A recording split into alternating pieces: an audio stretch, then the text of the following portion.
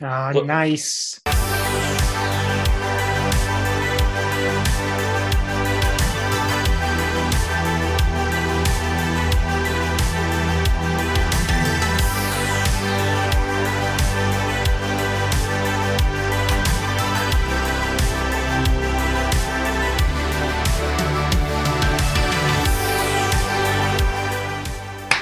The gunshot holds no fear, and this is the Uncut Gems podcast, a weekly show where we talk about movies nobody else wants to talk about. This is episode number 30, and my name is Jakob.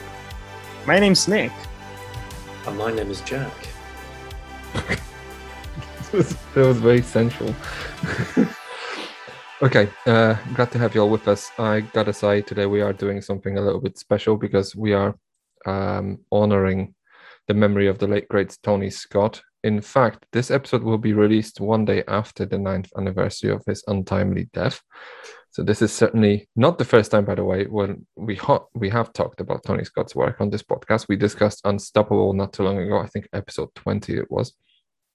And also we have recorded a whole show dedicated to his memory where we talked about True Romance, Domino, Crimson Tide, and Days of Thunder, which is available on our Patreon over at patreon.com/clapperltd, where for $2 a month, you get 2 extra podcasts. And one of these podcasts is the Tony Scott retrospective.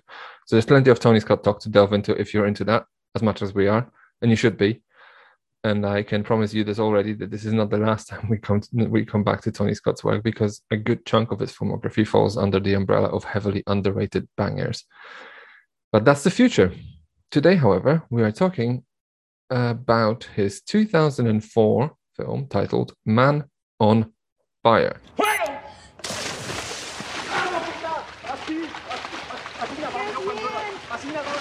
Go.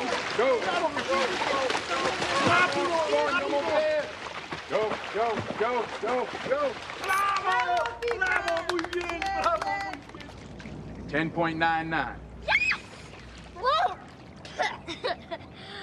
I'm tough, Creasy. Yeah? No such thing as tough. There's trained, and then there's untrained. And now which are you? Trained. Trained, okay, let's go again.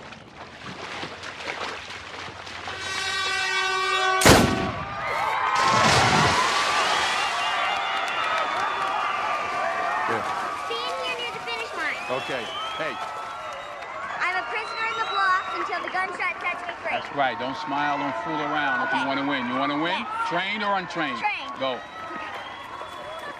Senor Creasy, nice to see you. Oh, good to see you, Madre. Peter's parents are away on business in Juarez. Today, you are her father.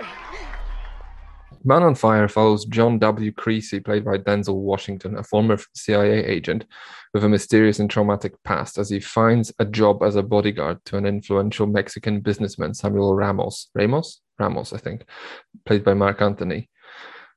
Specifically, he is hired to become a personal security detail to his young daughter, Lupita. Well, I think short Pita, I think she's called, played by Dakota Fanning. Unfortunately, one day he is ambushed and wounded while Lupita is kidnapped for ransom. Things quickly escalate. I don't want to divulge too much right now. And Creasy is left with only one path left to pursue, the path of vengeance and retribution. Now, Man on Fire was adapted from a 1980 novel by A.J. Quinnell, and written for the screen by Brian Helgeland, while with Tony Scott directing. In fact, it wasn't the first adaptation of the novel, as in 1987 it was brought to the screen with Scott Glenn, Joe Pesci, Jonathan Pryce, and Danny Aiello, among others, in front of the camera. And if you were to believe Hollywood second-hand rumors, Tony Scott, if Tony Scott actually had his way, he would have been the first one to adapt it in 1983, but he wasn't capable of convincing studio producers it was worth financing because he only had the hunger under his belt. So figure it out. And also, apparently, another little rumor is apparently Brian Helgeland also was recommended the Man on Fire 1987 film by none other than Quentin Tarantino when he walked into his video archives shop in 1987 and asked what a good, well, to be recommended a good film, and Tarantino just handed him this, so that, so there's that. Anyway, where was I? Well, the original story was apparently heavily inspired by the infamous kidnapping of John Paul Getty III, itself adapted recently by Tony's older brother, Ridley Scott, as All the Money in the World. So that's an interesting connection for you to chew on, by the way. The 2004 rendition of Man on Fire was much like a lot of Tony Scott directed works, and by the way, also Fox first offered this film to Michael Bay and Antoine Fuqua, if you can believe it. So it gets weirder. Anyway, it's heavily infused with the current political underpinnings. I mean, current for 2004. Like Mexico City was notoriously plagued by kidnappings, and even some of the villains in the film were inspired by and even named after real cartel kidnappers. The film saw Denzel Washington reunite with Tony Scott, having worked together on Crimson Tide before, which ignited a long string of their collaborations, such as Deja Vu, Taking of the Pelham 1 to 3, and Unstoppable, which lasted until Scott's death. Ironically, Washington wasn't the first choice for the role, as it was first offered to Tom Cruise, Robert De Niro, Bruce Willis, and I think a few other people who all turned it down, as though it was meant for Denzel Washington in the first place, and the two had to find each other somehow that way. So Man on Fire was released to a modest box office success and later found its audience on home video, slowly growing its cult status, despite the fact it was slammed critically at the time. Critics in 2004 certainly did not warm up to Creasy's character. The overall violence and what they termed as sort of sadistic tone of the latter half of the film, and dismissed it as schlocky apotheosis of vigilantism or something like this. So let me ask you this. Were the critics right at the time, and Man on Fire is too dark, too violent, and over the top for its own good? Or is it a quintessential cult classic? Or is it a downright masterpiece that the critics simply failed to acknowledge? What is your take on Man on Fire? Who wants to go first? I can start with this. The critics, for me, definitely got it wrong at the time. Man on Fire, surprisingly, weirdly enough, I'd say, it's a movie that I have a relatively long history with. I distinctly remember, and I mentioned this briefly on the Patreon episode as well, but I distinctly remember renting this film when I was very little. It was like 9 years old, probably, when I rented it with my parents on this Mediaset Premium, whatever thing here in Italy. And we watched it all together as a family night movie. And out of all the sequences in it, the two scenes that stood out to me the most were the kidnapping scene, which terrified me, and the torture inside the car scene. Those were just like burnt into my mind. And I didn't watch the movie again for many, many years. And the first time I rewatched it was actually for the podcast on Tony Scott. I was like, you know what, let's watch it, even though we're not discussing it already. And it blew me away. And I loved the film so much this time around that I actually rewatched it today prior to doing this podcast, even though it's been barely 2 weeks since I watched it. It's for my money, honestly, at this point, this might just be my favorite Tony Scott film. I think it has everything that makes him such a brilliant filmmaker. And it might just be his magnum opus. It has a long runtime that is justified. It actually makes sense for this film to be well over 2 hours long. It has very tight pacing, excellent character writing. There's so many interactions in here. Like the entire first hour, it's missing. It's very abridged in the 1987 version. And it's something that is missing in a lot of revenge films. Here, it's what actually makes this one stand out from the rest, from just being another action movie where just, it's a revenge film. It's like Take. It's like, no. This is very different. And the action itself, the way it's shot, the way it's edited together, it's unique. Many directors try to, like you mentioned, Michael Bay, actually I can see making something similar to this. And he was also aping Tony Scott with his previous movies. But the way it's just made here, it's impeccable. I could watch this movie any day of the week now. And yeah, I just love it. I'll go one step further than Nick. I think this is Tony Scott's magnum opus. This is a masterwork of craftsmanship here. I remember when I first saw this film when I was really young. Again, I rented it from the video store, like most of Tony Scott's films. And it doesn't really hit you at first because when you first watch it, probably when you're quite young, you don't really have the perception of what cinema is. You see it as quite a conventional tale. And it's not something that's either extraordinary or different to anything you've seen. It's not necessarily unique. As I got older, I've reassessed this piece of work, and I think it's genuinely a master craftsman at the top of his game. The filmmaking technique here is second to none in his filmography. He takes what is genuinely one of the most quintessential revenge tales that cinema's always known, makes it 2.5 hours that it doesn't have to be whatsoever. This story can be done in 1 hour and 40, if not 90 minutes at push. He lets to flesh it out, he lets to sink it in, and it's just a haunting portrayal of trauma.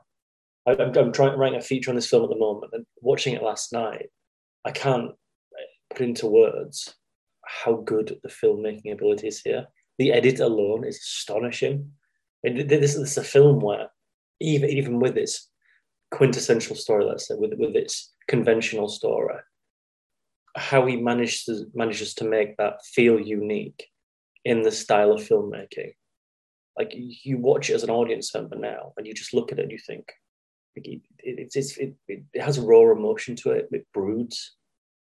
I can't give more enough credit to how he sort of constructs that, because we see this film made all the time now. You know, I honestly feel that you can look at anyone's filmography in the last 5 or 6 years, and people attempt to make this film, and it feels like all these films end up on Netflix. I mean, how many times you see stuff like the Mads Mikkelsen thing on Netflix? All these things come out, and they all have, or they all want to aim to be Man on Fire. And I understand that it's a remake. I haven't actually seen the original, and I'm glad I haven't. But this is one of my favourite films from Tony Scott, if not my favourite. So watching this again was more so a privilege. But to see it as someone who appreciates cinema and to see it in a wider lens, I honestly cannot put into words how not only fabulous, let's say, that's an understatement, but how it processes itself. Like Nick said, that you have the first 45 minutes, which is a character study about a man we don't ever know.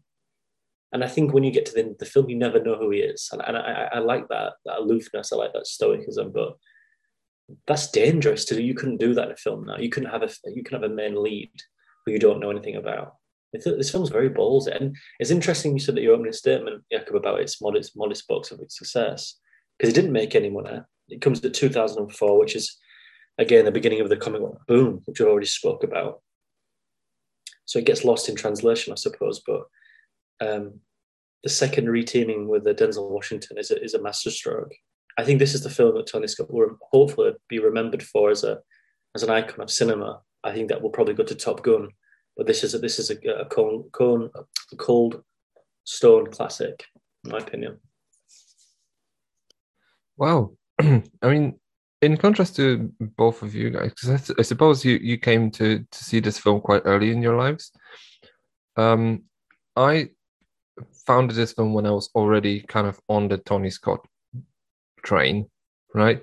So I was a fan of his after Crimson Tide and Enemy of the State. I was really on board with this guy, and I was kind of okay. Well, I was a teenager, so I kind of knew already that was like, I like the way this guy makes movies. This guy Tony Scott is like, you know, he's there, and when I first saw it, I mean, I liked it a lot, but it was almost jarring, because it's unlike anything he's ever done before. Like if you look, well, maybe The Hunger would be another sort of like a standout. Although I haven't seen Revenge yet. I don't know. Maybe Nick, you want to chime in late? I don't know. But it's an incredibly mature film. It's very, and one thing I wanted to kind of lead on with when I was gearing up to start talking to you guys today was the sort of my opening gambit for my own impressions was, I don't think, because I was trying hard to think about a Tony Scott film that gets worse on a rewatch, and I can't find a single example. There's only one way for rewatching his movies for me, which is Up, and this used to sit at like a 4.5 out of 5 for me. And then when we talked about the Patreon episode, by the way, you know, subscribe to our Patreon to listen to the 4.5 hour discussion on this guy. It's brilliant. But this, basically, when we were talking about our top fives, this basically missed out on the sort of on the top 5 spot.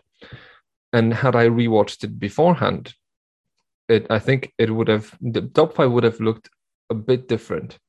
And I think, I mean, it's not like something in number 5 would have been taken out, I think I would have to put it somewhere higher than just the 5th spot, and I think Top Gun would have to leave the roster, because it's for a film that's almost 2.5 hours long.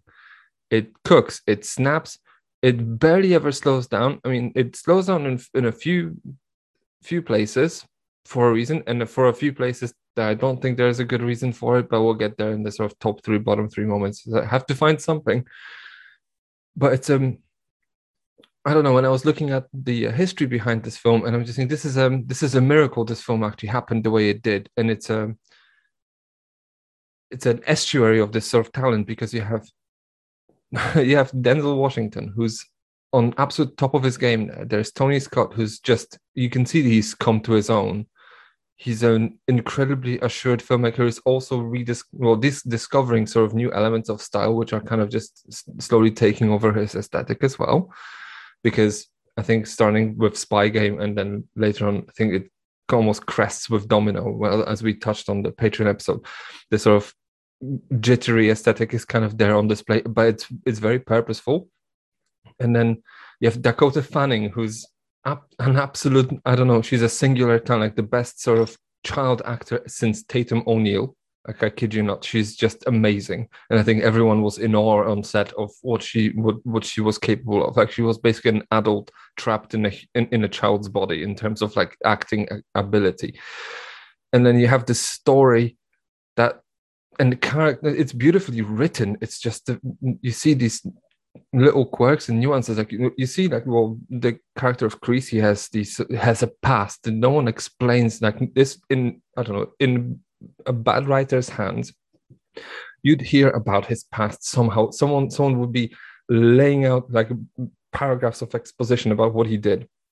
No one gives a shit. Like it's so, like, you can pause it and see that he was like a SAS or some like Ghost Recon or whatever. Like he was some kind of like top level Navy SEAL or whatever. That, you know, you see these little moments where Dakota Fanning says, "Oh, what are these marks on your hands?" And he says, "Oh, this is birth defects." Like, you know, this is like he's been tortured before. Like, but this is always left to him to be implied. It's never sort of explored in sort of upfront. It's amazing that way. So yeah. So it's an incredibly well put together thriller that has quite a lot of character behind it, a lot of soul behind it, and it's also aimed, which is very rare these days, at exclusively at mature audiences. Like, it's not for it's not to be there is no teenagers to be entertained in here. This is this is aimed at, I don't even want to say, at big guys, at adult men. Like this is that type of entertainment. It's no longer kind of sort of, you know, explored in Hollywood in such sort of on such scale as it used to. But yeah, it's something else entirely. And then I think Jackie touched on this. Like, this is, you know, that like films that try to kind of imitate what Man on Fire does so perfectly are now a dime a dozen. And then this is something I wanted to kind of ask you now. So what do you think is the actually main difference? Why is this film so successful where others do not? And then, like, let's maybe just compare notes in here and see where it gets us. Well, I'll begin with this, right? In your little tidbit there, you use one word, jarring. Now, like Nick, I watch this film. Well, unlike Nick, so I watch this film probably every year or so, if not twice a year. The first time I watched it yesterday, I watched all of it in one go, and then I rewatched bits of it in a second go this evening, because I wanted to sort of try to pick its brains itself, right? When you describe this as jarring, I think you're bang on. I think it's not consciously built that way. I think it's an accident. When you watch this film, there are jarring edits in gaps in timeline here. The whole opening with Rayburn, Chris Walken's character, is incredibly jarring. And then as soon as we get there, we cut to Mark Antony's Samuel Ramos. There's like a whole heap of footage there on the cutting room floor. When he actually gets into the family, everything's fine from that point forward, I think. But there's a massive amount of chunks taken away. And again, I think it's accidental, because I think there's an issue here with running time. I think 2.5 hours is pushing it. Don't get me wrong, but like Nick said, it earns it. But there's definitely a conscious decision here of knowing they had something astronomical of size on their hands. Now, I don't know if anyone knows this, but I read this yesterday. The film is not meant to end with Creasy in the car. It's meant to end with him going to meet the voice and then exploding the house with the same material he did when he put that C4 up that guy's ass. That's how the film's meant to end, and he cut it off. Well, this would have been a bad decision. It's a horrible ending, honestly. Yeah. I watched it on YouTube. It's like there's definitely a conscious decision to trim this down. That's that. I'll completely sort of agree with that. But there's so much here that's taken away, and I think in a roundabout way that answers your question. I think this takes away the bullshit that we've been enamored with as an audience. Like, it's not important what Creasy is. It's not important who Creasy is. It's what he is. That's the whole point of this film. It's about the trauma. It's about the perception of how he deals with it. He deals with it when he comes into contact with Peter. He begins to grow again from the ground up.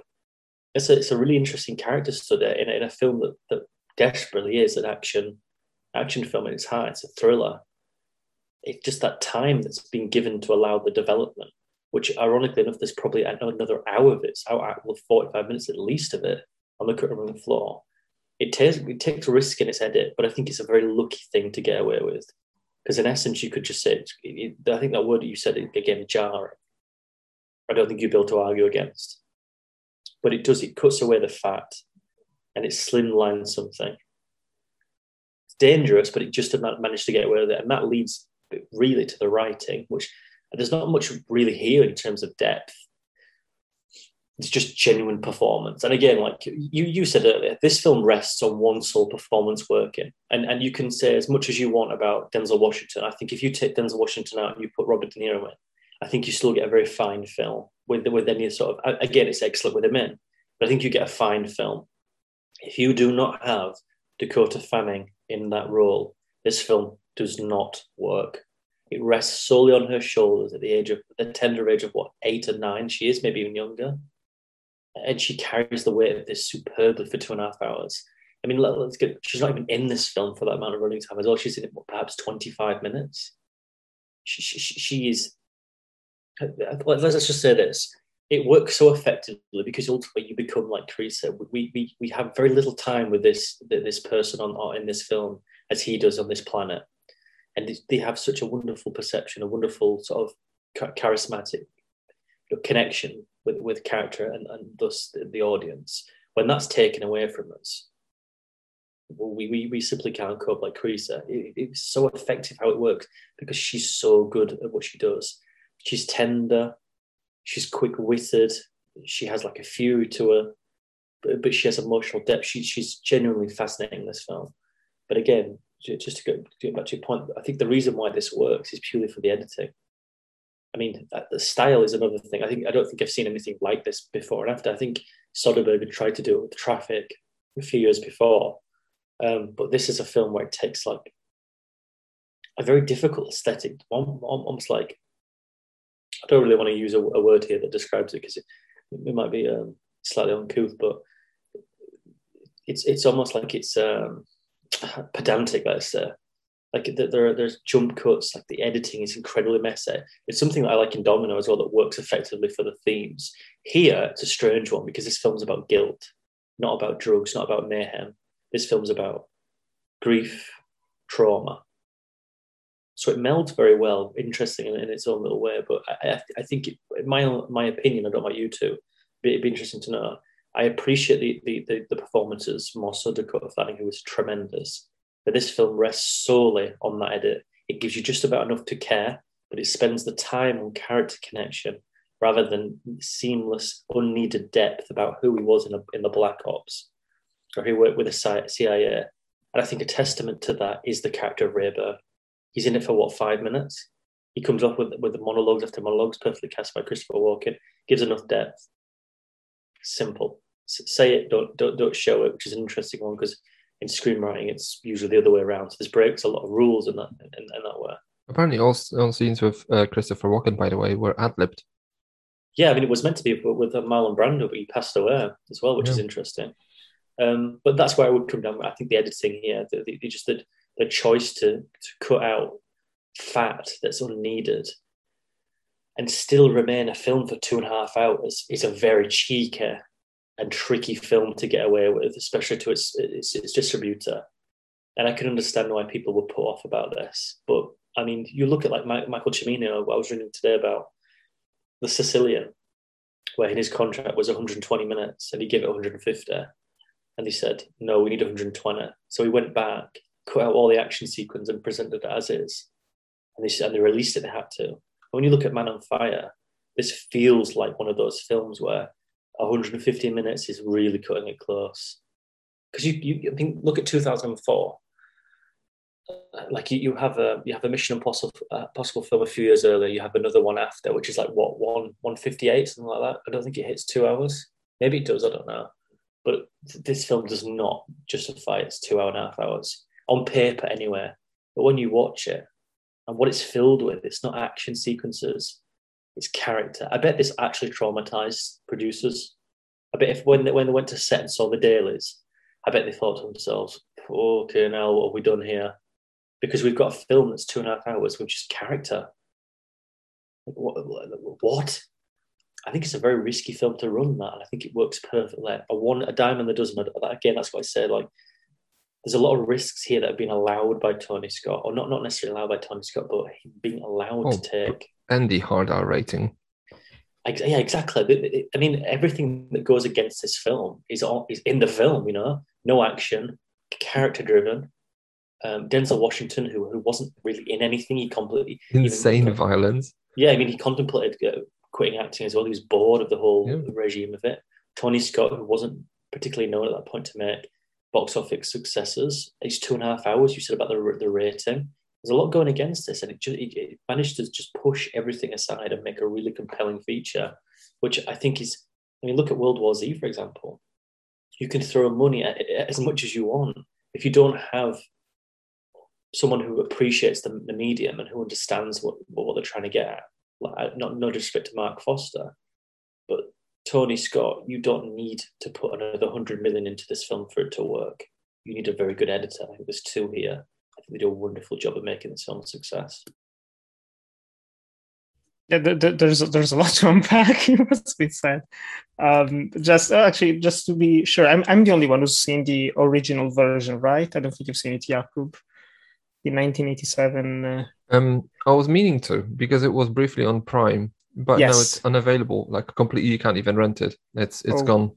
I don't know why. I think some kind of licensing must have lapsed or something like this. I don't know. It's very difficult to track for me now. Yeah, that's unfortunate. But just to very briefly talk about that movie. Everything you were mentioning about the character writing, character development of Creasy, all of the worst things that you were expecting are in the original version. They talk about his past. They talk about the scars on the hand and the meaning behind them. He talks about it with the girl. It's everything that you think Man on Fire will be on paper. It's kind of like what Jack was saying. Like, you read on paper, this is what you're expecting. That's the original version. It's short. It's like 90 minutes long. It's very cheesy. It's very 80s. The whole sequence in this film with Denzel Washington and Dakota Fanning together, training and going to swim and stuff like that. It's exciting. It's fun. It feels real and tender. In the original, it feels like the opening of Commando, only not meant to be fun or satirical. But they're just kind of laughing together and eating ice cream and talking with sweet music in the background. It's a decent movie, but it's very much a product of its time. But I think I agree with Jack to a certain extent with the editing that you were talking about, because I do actually agree that the editing is what makes the film, but it's not so much just the editing, it is the directing. And for that, I have to thank the dozens of behind the scenes videos that I've watched on YouTube of the making of the film.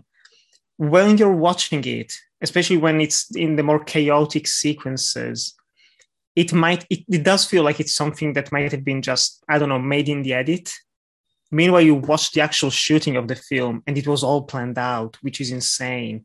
there's like, I think a 10, 15 minute long behind the scenes video on the making of the kidnapping sequence. And you can see that they were shooting at the same time with 4 different cameras.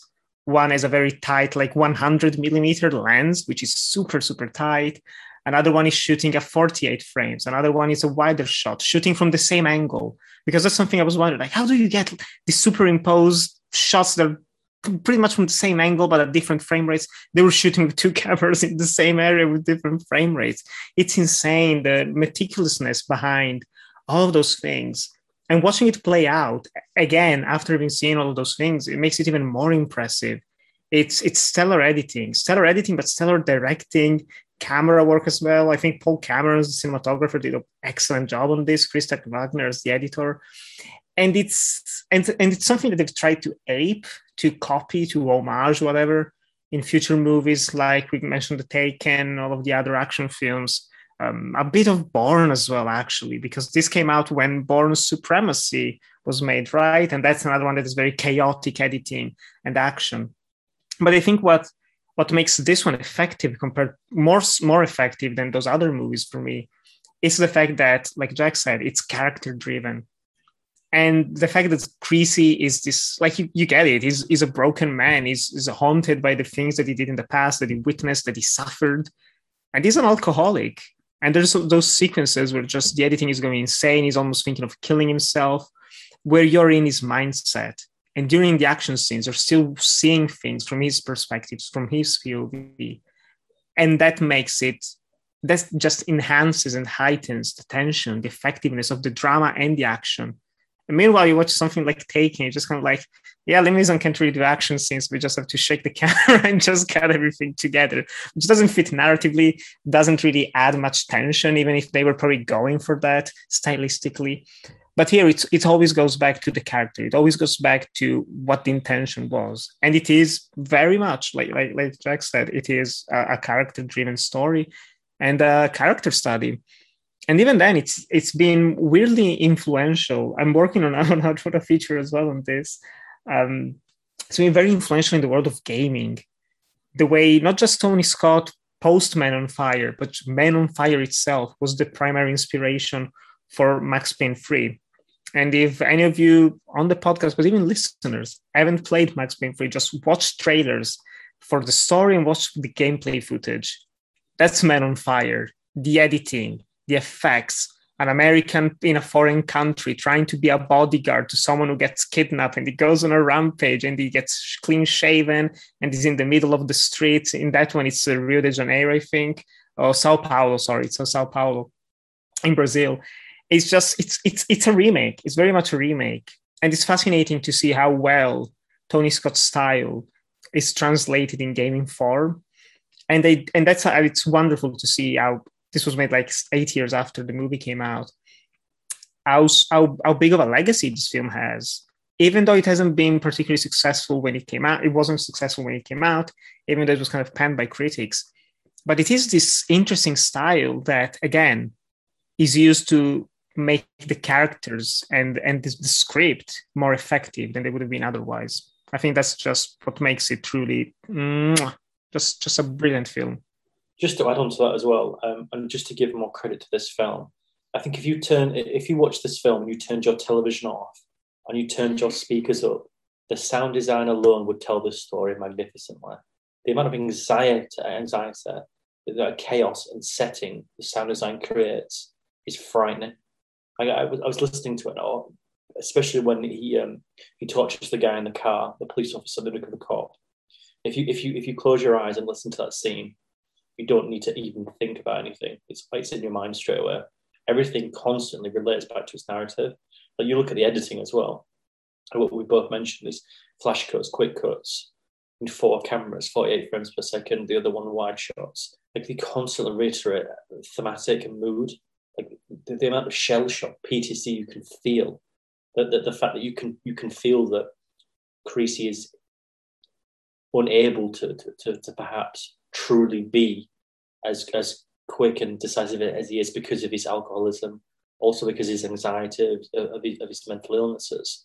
They are all, again, reiterated through its narrative, through the filmmaking, again, through its narrative of the editing. it's a fascinating example of like what should be shown in film school. You don't even have to look at the performances. The editing, literally just the sound design, will tell this story in its own right. I can't name another film at the quality of that can do that in such a simplistic way, yet be so effective. It will be at all. I mean, on the editing, by the way, while we're at it, I would probably say, it's easy to accuse Tony Scott of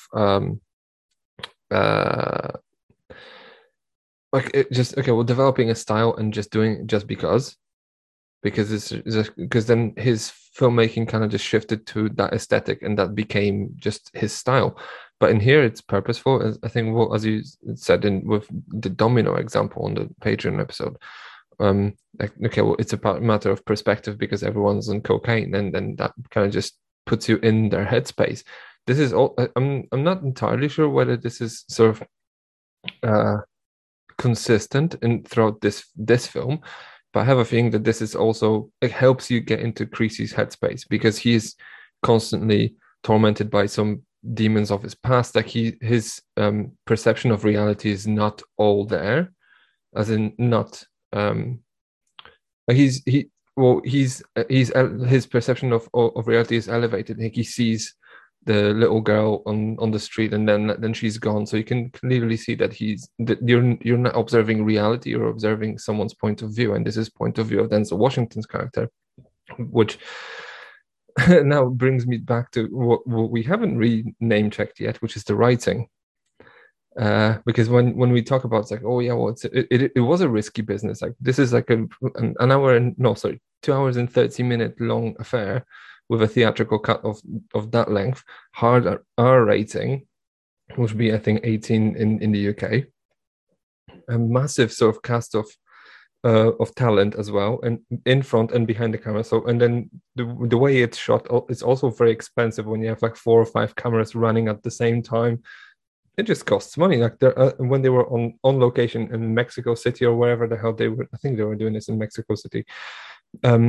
They're just burning money, right? So you kind of have, and then when you look at the sort of 2 hours and 30-minute worth of running time, and you realize, okay, when can we trim off some of the fat? There isn't any.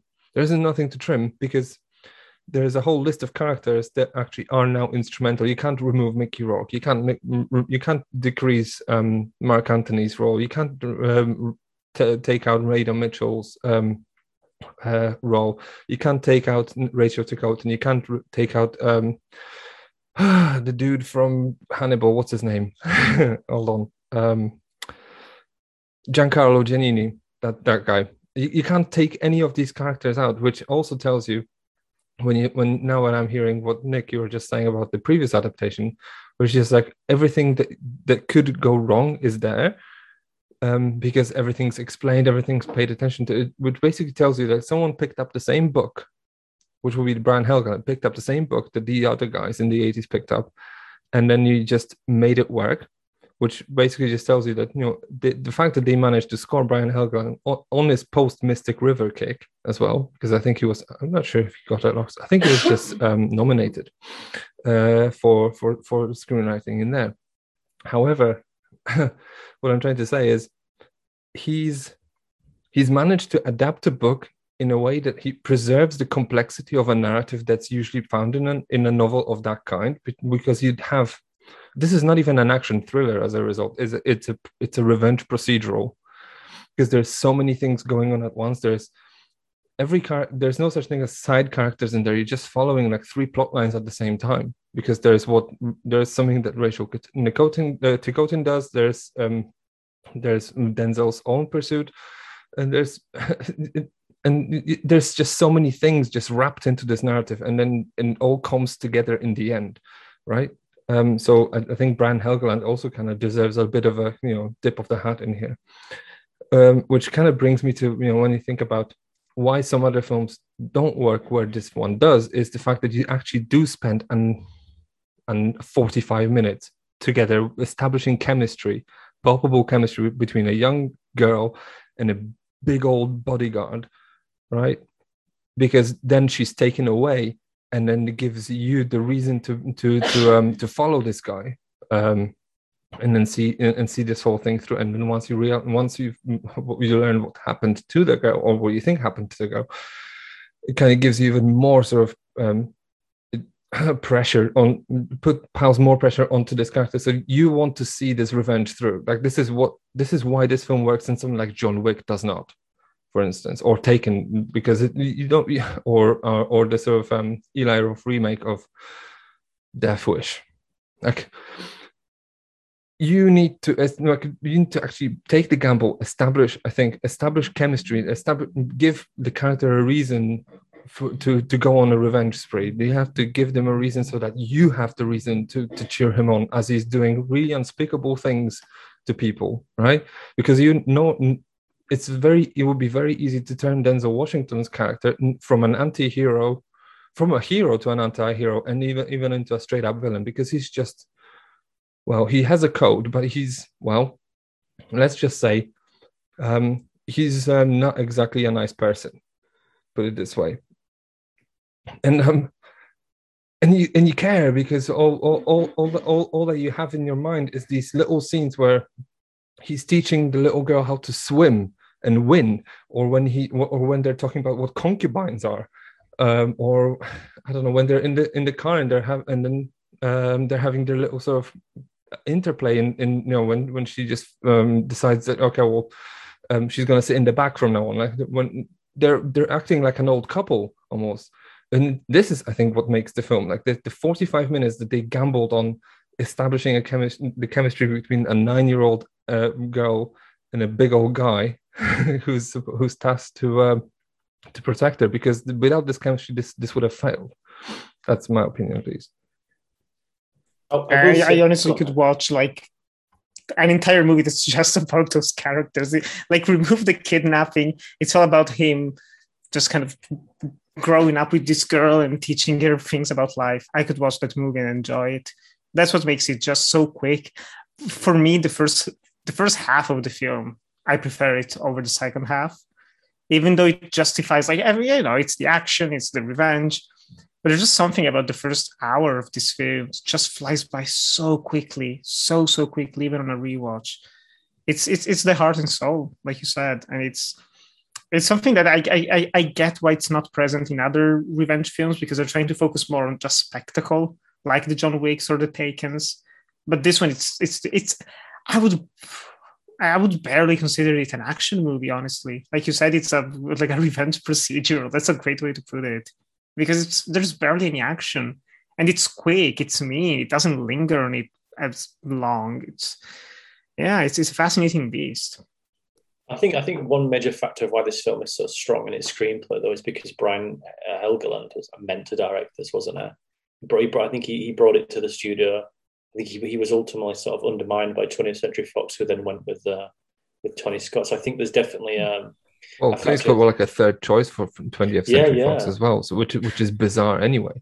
Yeah, I mean, it's the whole thing's a strange sort of experiment in its own right. But again, just going back to the screenplay we said about, like, the reasons why those Denzel Washington and Dakota Fanning things work, because they're a contradiction to character. You have a character on one end of Creasy who's a depressive, in a very dark mindset, is wanting to kill himself, and then you've got the likes of, him. It's mostly implied, but we can definitely tell from the scripture that he's a man who's done some evil things. I mean, he constantly asks, "Will God forgive us?" Stuff like that. I mean, they talk about the truth of a bullet. The bullet never lies, and he's having a harmless, almost tongue-in-cheek conversation with a young girl that feels contradictory to his character, and those sort of sequences meld them together, where she humanizes him, and she brings him down to her level, and it's generally sort of. I mean, these scenes are conventionally sort of archetype in the way of trying to convince your audience of the emotional value of character and stuff. Like, it's a very conventional narrative tool to do so.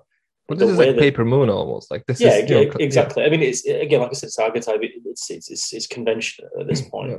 But the way, like, how it's so tender between Fanning and Washington, like, I think the concubine scene is wonderful. When they say.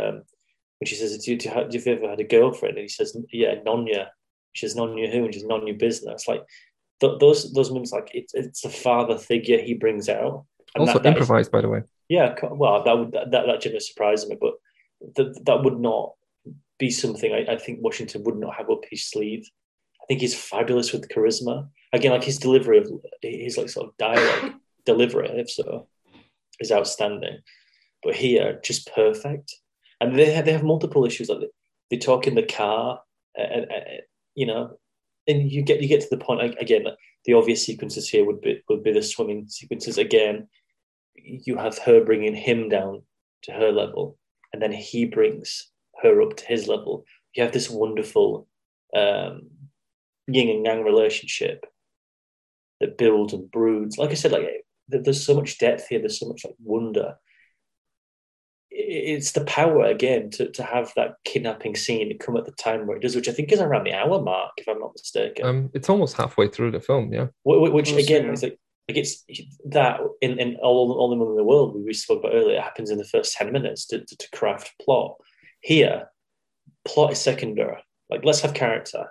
Forget about the plot. Let's have character. No, the plot's important because you still have an hour-long plot of course. Of getting this to its natural conclusion. It's just the over film an as hour. a result is almost 3 hours long, of course, right? But in the way of Ridley's film, which is not an indictment of her at all. I'm not causing havoc at all. But he has to get through that to get to the point of what he wants to talk about. Whereas narratively, you would suggest that's probably the right way. You create your plot, you create your narrative, and then you have your character. This film does it the other way around, where it has its character with inclinations of plot, and then we have our moment. We have our fire. Let's say no pun intended. That was terrible, but we do have this sort of sentiment of fire, and we have this angst and that sequence, and how again. It's the moment in the film where everything we've spoken about in this podcast so far comes together. Editing, sound, cinematic, character, plot, everything comes together in that one scene where she comes out of the piano, which I'd never noticed on a rewatch. You can literally hear her belch, and you can hear the piano teacher. Oh yeah, that's on my top 3. Yeah, that's such a beautiful moment of levity where she just stops the playing and just burps. Again, it's like you have that wonderful humor. Like the film is wonderful with tone. It's incredibly dark, but it's also refreshing in moments where it needs to breathe. Which again is a testament to a master craftsman in charge of the camera, which is Tony Scott. It really is. But again, like we're talking about just not only charisma between Washington and Fanning. I've got to say, like, I'm not overly keen on the supporting cast as total. I don't think anyone steals the show. I think it's interesting to see Mickey Rourke here. I think it's interesting to see Mark Antony. I think Radha Mitchell is probably the highlight. But again, Walken doesn't have much to do, but he probably steals his scenes. Giannini and Rachel Ticotin, they have an interesting chemistry, which I think this is also a carryover from the book because they would have more latitude to have. That also feels as well, Jakob. If you're talking about fat, I think we could both agree. If you were an editor here, and you really wanted to cut away, those would be your scenes, because that might take 10 minutes or so. You know, those two characters, which essentially are third parties, you could get away with cutting those sequences out. You could get away with cutting most of that out, especially when they go to the nightclub. You don't have to have that. They're never really intertwined in the finale either. That's one I'm going to bring up in one of my negatives as well, which I don't want to touch about. But you could easily get away with cutting that out, trimming 10 minutes and having this as 2:20, if not 2:15. So it's interesting why they're there, but they do bring a certain gravity towards the situation. They bring more of the humanity level, don't they? I suppose the situation is not. I mean, they're more plot devices than anything else, right? Because you kind of need the character to kind of progress along some, like with his investigation, and then he needs help because otherwise you'd have to just suspend your disbelief that he just finds these people out of thin air, right? It also brings character to Mexico City as well. You know, again, we're talking about a plot that's explaining itself of the exposition. Let's say, like when we have these two characters on the screen, like we clearly know this thing is not new. This thing's happened over and over and over. I mean, interesting enough, do you know the beginning where it shows the actual kidnapping itself? You know, the guy has his ear sliced off. That's the J. Paul Getty sort of, which is like quite clear. Do you know that actually happened to Guillermo del Toro's father? I heard something about this because there were these guys who were called like infamous earloppers or something like this. They operate in Mexico City. Yeah, it literally happened to Del Toro's father. Because he had to pay like $1 million or something. Yeah, like I this. can't remember what film it was on. But I can't remember. Was it like James Cameron that helped him get the money? Oh, I don't know. I don't know if it was Kronos or it was hold on, because this hold on, because this was Devil's Backbone. I think it was early. Yeah. I think it's dangerous to. Oh, look, I'll say this just to move on as well. I've been hearing a lot of stuff about the Suicide Squad lately, about its political infusions on American intervention and the United States. It was James Cameron, by the way. Oh wow! Well, at least he's done something great in the last few years. I'll say this though about the political undertones of this film. They're here. They don't have a great amount of gravity, but they're most definitely brooding in the background. But the thing I bring up about the Suicide Squad is that you have people on Facebook and Twitter and Letterboxd saying stuff like, "Oh, it's a great character study of American intervention," and you think, well, I think this film actually does a better job with the greater gravitas of that situation. You have one man hired to do a job that, because of his issues on that job itself, which go, excuse my French, tits up, that he has to rectify. And instead of actually getting to the point of what he can do and help the authorities, which again ultimately stab him in the back anywhere, he burns the house down. Like, that's classic American, not to get political here, but United States motif. I think this film does an incredible job of that, actually. And it's an element that I don't think anybody actually takes precedent of. It's one of those things where, again, like, people see this film, it's dumb, it's fun, it's an action film. When actually deeper, there's a lot actually political it's saying underneath. You know, it highlights the good people of Mexico City. Like, it talks about people who were defiant against what happened here. Like, the film makes some character choices. Again, there's a lot that you could argue is unneeded. What happens with the ultimate subplot of the money with Mickey Rourke and Mark Antony, you could again say unneeded, excessive. But it reiterates that not everybody from Mexico City is actually the devil reincarnate. But getting Mark Antony to become a character that he becomes gives the whole story an interesting wrinkle, because apart from Dakota Fanning and maybe even her mother, everyone's a bit shady. Everyone has their own agenda to everything else. I mean, I suppose like Denzel has his own past, but his intentions are clear, and he's sort of like a martyr in this. And then Dakota Fanning's mother is sort of like, she's in the dark on everything. She doesn't have a clue. Yeah, right? I'm only bringing it up just to play devil's advocate, of course. But I think it's interesting that you can definitely sit here and you can say, like, we can cut this out, we can cut that out. There's definitely material here to get rid of. But each of it has strands and has roots of its own. Like, there's talk about political undertones. There's about capitalism, about greed. There's also stuff about, it's just very interesting that you have three characters here who are at the forepin of what happens to Creasy. You've got Rayburn, who brings him into the country. You have Creasy himself, who destroys the country. And you have Mickey Rourke, who wants to financially rape this country or these characters. Well, there's more than three Americans. But there's, like, think about this of, that's not even Americans, but then you think about this idea that, okay, well, spoiler alert, like, if you're listening already haven't seen the film yet, like, it's your fault. But when you realize that, okay, her father organizes a kidnapping because he inherits an empire that's in debt, because his father, instead of being a businessman, he was a gambler, right? So he has debt, and he realizes, oh, if I arrange my daughter to be kidnapped, then I'll get some insurance, because that's why they hired Denzel Washington in the first place. So there's all sorts of shady people involved in this. And as this is going, like, there's the chief of police is also shady because he wants to steal the money. And then and everyone wants to kind of just get their cut on something. And then in the process, the girl gets killed.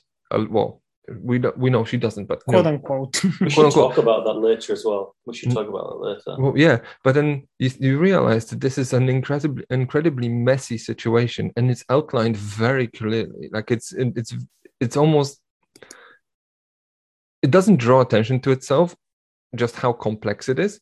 But when you actually sit down and break it down, it actually is like there's like 10 characters involved in this, which to me this is basically something that you find in like an airport novel, because then you have the latitude to kind of deal with 10 characters organizing a plot, and then you can execute it slowly because the reader does not read this book in like an hour and a half, so you have time to process this stuff, and it's executed in such a way that you don't have to make choices as in like, oh, we have to make a composite character out of these 3 people, or we have to get rid of this subplot because it won't make sense. But everything makes sense. Everything is sort of the way it should be, and it's incredibly gray and dark and shady, and it just works, which is again, sort of like a testament to how great the screenwriting job on this is as well. Would you say this is excessively dark, Jakob?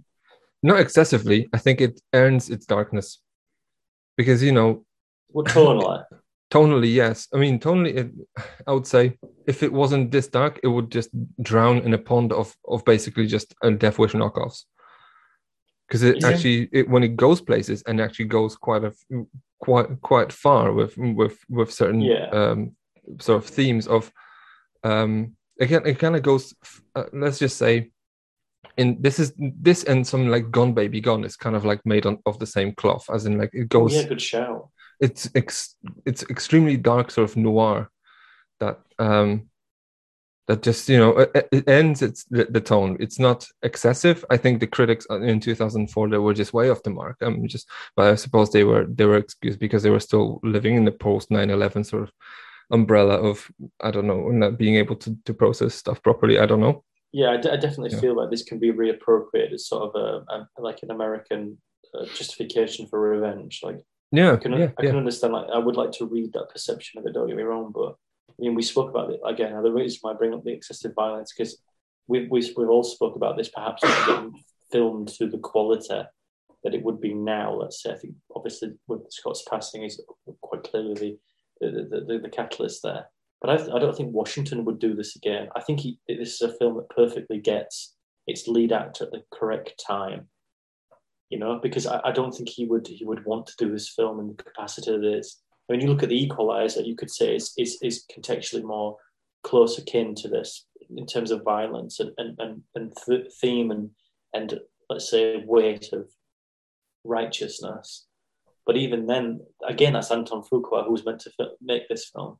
So perhaps I'm wrong on that. So I'm talking bollocks. But see, something like The Equalizer has more the problem with what this thing doesn't, as in it doesn't spend enough time establishing chemistry with these 2 characters, and you just follow along video game style almost as the guy and like goes on a rampage. I mean, the only reason why Anton Fuqua turned this film down because he made King Arthur.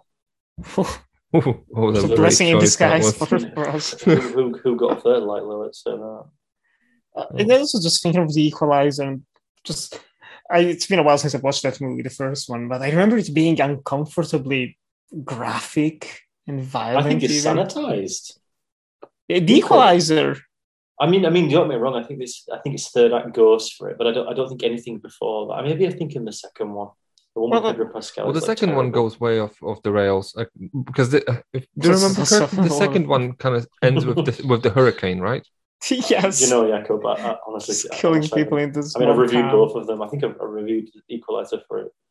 The first one ends in a factory. Yes. No, in a warehouse where you work. In the warehouse. It has Dan Blizzerman, doesn't it, as one of the henchmen? Yeah. Which is basically kind of like, well, no, The Equalizer kind of, I don't know, for some people it may work, for some it won't, but it kind of ends like Home Alone. Yes. Only really R-rated. Or like, okay, well, if you want to go, I don't know, to avoid the sort of comedic connotations, like it ends like Skyfall. Yeah. Which is also Home Alone. I also feel that's a creative decision to bottleneck the film. Brings down the price of sets, brings down the price of performance. Possibly, yeah. It's creative, but what I wanted to talk about was just how the way the violence is framed and shot in that film and how it lingers on it. You're meant to almost take I don't know, like joy and revel into these henchmen getting destroyed and mutilated. It's shot in a way that's could have been done in a more, I don't know, like, I think as a director, I probably would have shot it and edited it in a way that's purposefully uncomfortable and just disturbing. Instead, the whole film is framing Denzel Washington as this badass who's just killing people left and right. And, I killed them in 30 seconds and expected to do it in 28. Just is very much an action hero. Are you giving and not pointers very much to the director of Anton Fuqua, Nicola? No, I'm not giving points. Because it sounds like you are, my friend. different perspectives. But I remember just watching that movie and feeling like yucky, and sometimes like, what's that? What are you doing? Why are you showing me that so much? It felt uncomfortable. Meanwhile, in this one, the way it's all leading up to the revenge, I think you put it beautifully, Jakob, just how, again, is an anti-hero. It does incredibly violent, nasty things. And they are violent, but they're not very graphic. Because of how it's edited and shot, you feel the intensity of the acts he's committing without needing to linger on them and showing them. And there's even a weird level of respect in some way. Like when after he's tortured the guy in the car, like an aria starts playing in the background, Nessun Dorma. And he gives him the last cigarette and then just shoots him in the head. And you don't see the blood splatter. You don't see anything super violent. It has an emotional impact to it that's both, I don't even know how to say, borderline operatic in a way. I think the word is visceral. Soul. That's what it is. Visceral, yes. This film has a soul. That's what's the difference. Yes. You feel the impact of all the deaths. It's none of them feel like just mindless henchmen that are there just for a body count, which ties back into this not being very much an action film. You don't have like killing 70 people in a club like in John Wick or something like that, or 50 Russians, whatever, in Paris in Taken. But he doesn't have to sit down and say, "Well, I'm thinking I'm back," you know. No, it's just too completely. Ask me if I'm back. It's very different wavelengths. It's more grounded as well. It's a heightened sense of reality while also feeling more grounded in the real world. It's an interesting balance. Everything feels counter, doesn't it? Like everything feels like it's countering itself constantly. Like it's contradicting stuff. Like the two things you said, it's hyper realistic, but it's grounded. Like that shouldn't work on paper. Like, but I just think it's interesting. Like we speak about how it feels like it defines itself by going against not necessarily convention, but what we expect. You know, like what we deem reality. It's like that. I think it's really interesting. It's not necessarily a film I would have thought that it would be doing those things. It would propel those questions. I think the main sort of, the more I think about it, the more I can convince myself that it is consistent in that, say, moments of violence or moments of action are almost exclusively shot from Denzel's perspective. And this is where you see the sort of, it kind of becomes highly stylized at the same time being grounded, because it's grounded in a perspective. So when he tortures a guy in the car and he just snaps his fingers one by one, just normally in a Hollywood film, you'd probably just think one's enough, right? And then they'll start singing, no, like there's like, I think 3 fingers get lopped off in the process or something like that. So it uses the cigarette burner thing. Yeah, of the car it's only just these, like we talked about this with Sunshine. It's like it's only these flashes of violence. It's half a second of like some horrible image, and then the rest is kind of just it's not like, because I suppose he wouldn't also be looking at this the whole time, like, as opposed to Denzel Washington would be also thinking about other things. Oh, he's used to it. It just comes. It's just what he does. That's just what he does. So it kind of works that way. I think this is also part of the success of this, because like when you think about something like, well, I don't want to come back to John Wick, but I think this is something that I kind of have to, because when, apart from the stakes and apart from the reason for this guy to go on the adventure that he does, which in John Wick is just basically they took his dog in his car, and then we didn't even meet his wife, right? So she's dead. Oh yeah, you're told that someone's gone, and then but in here you spend an hour establishing a relationship that's torn apart, which is what makes this thing work, and then which makes you compelled to sit on the guy's shoulder as he does these things. So I think that's massive part of the success of this. And then there's also another thing is when you I don't even know. This must have been like a nightmare for film producers, because there's so many things that could potentially put people off in terms of like financing this, and say, this is not going to fly, because there's just it's like a laundry list of people he has to go through. And then you mentioned there's a social commentary, and there's like like the things you think, oh, you could cut out, as in like the nightclub, which is interesting in its own right, because I think he shoots in the air on the third go. They realize this is a guy shooting. This is not something to be cheered up, which is another moment of levity for some reason. But it works in service of everything. So I don't know. I honestly, like, I'm clutching at straws. If I wanted to, well, I know I say this quite often, that if you really want to, you could probably take this apart, but then you can't really take it apart. I think it's a genius decision to shoot through the lens of Denzel Washington's Creasy as well. I think there's definitely a conscious decision there that not to relay that back to the audience, feeling like they're taking part in it. There's one thing witnessing it and watching this devastation, but not actively participating in it. And I think it's an interesting film. Like, it's what the difference between you get from natural born killers to the likes of Man on Fire, where we can watch two people destroy and destruct and feel like we want to be with them, like it's like we're on a TV, indulge, if you will. But here, there's no sort of conscience. Well, there's the difference, right? Because there's a brevity to it. Well, there's brevity, but there's also the fact that, say, if you compare this to some like natural born killers, you're watching people who are irredeemable, because they're just, well, I don't know. You could potentially say that the sitcom thing with Rodney Dangerfield is kind of like, okay, well, that's, well, I suppose she has a reason to murder her family, whatever. But in here, you actually are watching someone on a quest for divine retribution. Like, you're literally just thinking, like, when he says, and the lines are brilliant by when he says, like, oh, forgiveness is between them and God. I'm just here to arrange a meeting. And you're just like, yes, this is like what we're talking about with this sort of Tarantino episode of when the violence is exhilarating, because you're just on his shoulder and saying, yes, do it. Because, like, you're still thinking that the girl's dead. So, good on him. Kill these people, because, this is a bold decision to actually just convince the audience that they actually killed an 80-year-old girl. And you'd say that this may put people off, but I think this sells the character of Denzel Washington and sells the entire hour and 15 minutes of absolute orgy of mayhem. Mm-hmm. That's what it works. Do you not? Sorry, Nick. Do you not think that there's a slight issue there to not consciously deconstruct or voice what Denzel Washington's character's doing here? Like, granted, he's crafting revenge on someone he loves, and it's a little girl, and obviously. I mean, what do you mean? Like, well, I think that it's interesting that the film has no conscience in the fact of his actions. Like, everything's justified, and yes, these are terrible people who do terrible things, but it's not a film that ever wants to step and reassess perhaps the decisions it makes along the way. I think there's one of them when he meets the pregnant lady with the voice's brother.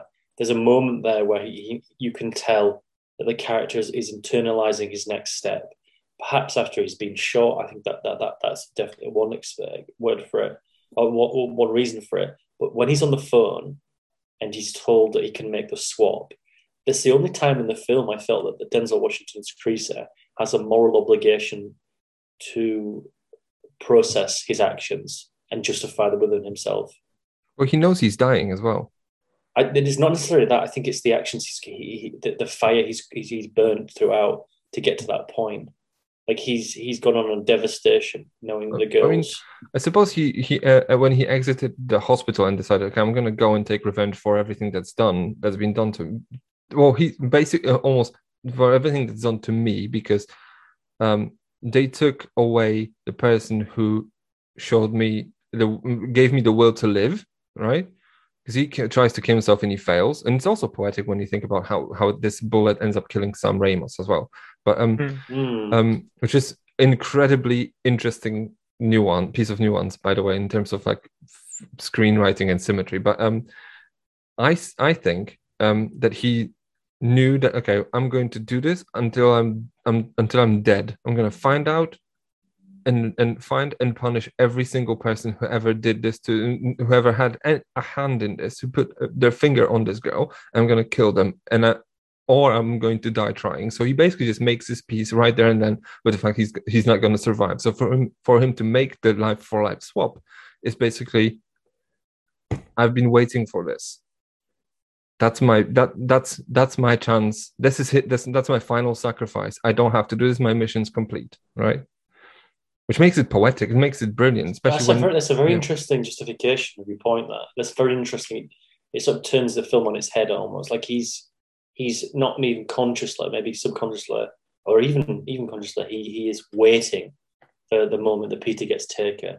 Is it? I mean, if that's what you're implying, that's not necessarily Peter being taken, but a moment for him to sort of go down a rabbit hole. No. I think before she gets taken, I think you're essentially watching a different film. You're watching a film of, you're watching a story of someone convincing a young girl showing basically someone. Hold on, how do I address this?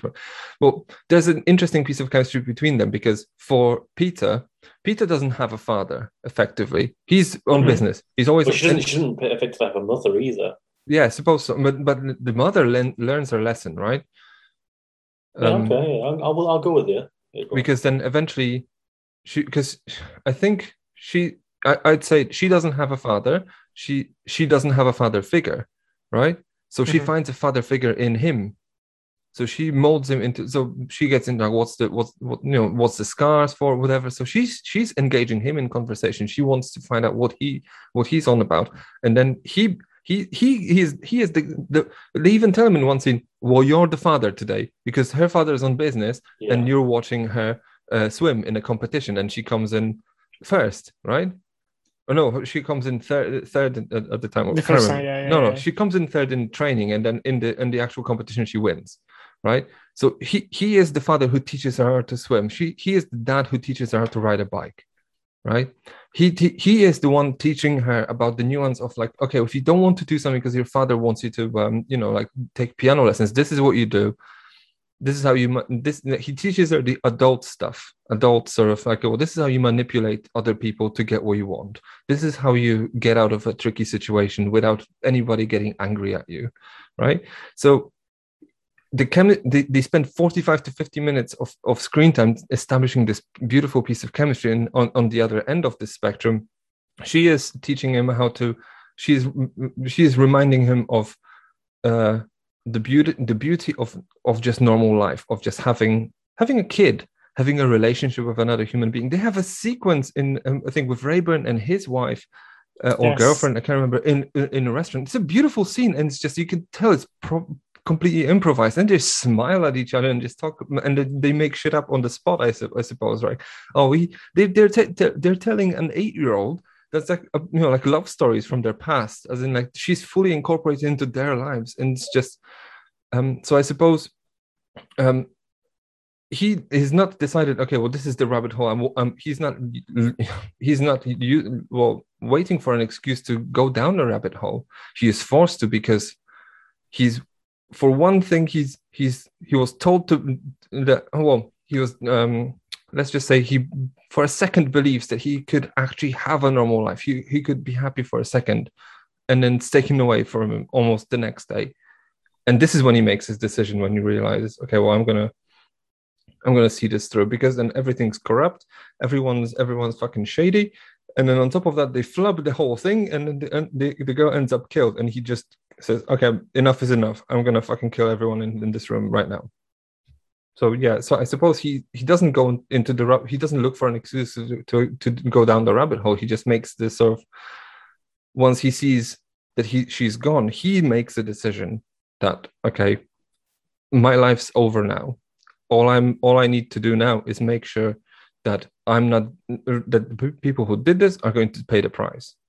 That's all this is. That's all I'm arguing, I suppose. Do you know what I want to know? Whatever happened to the dog?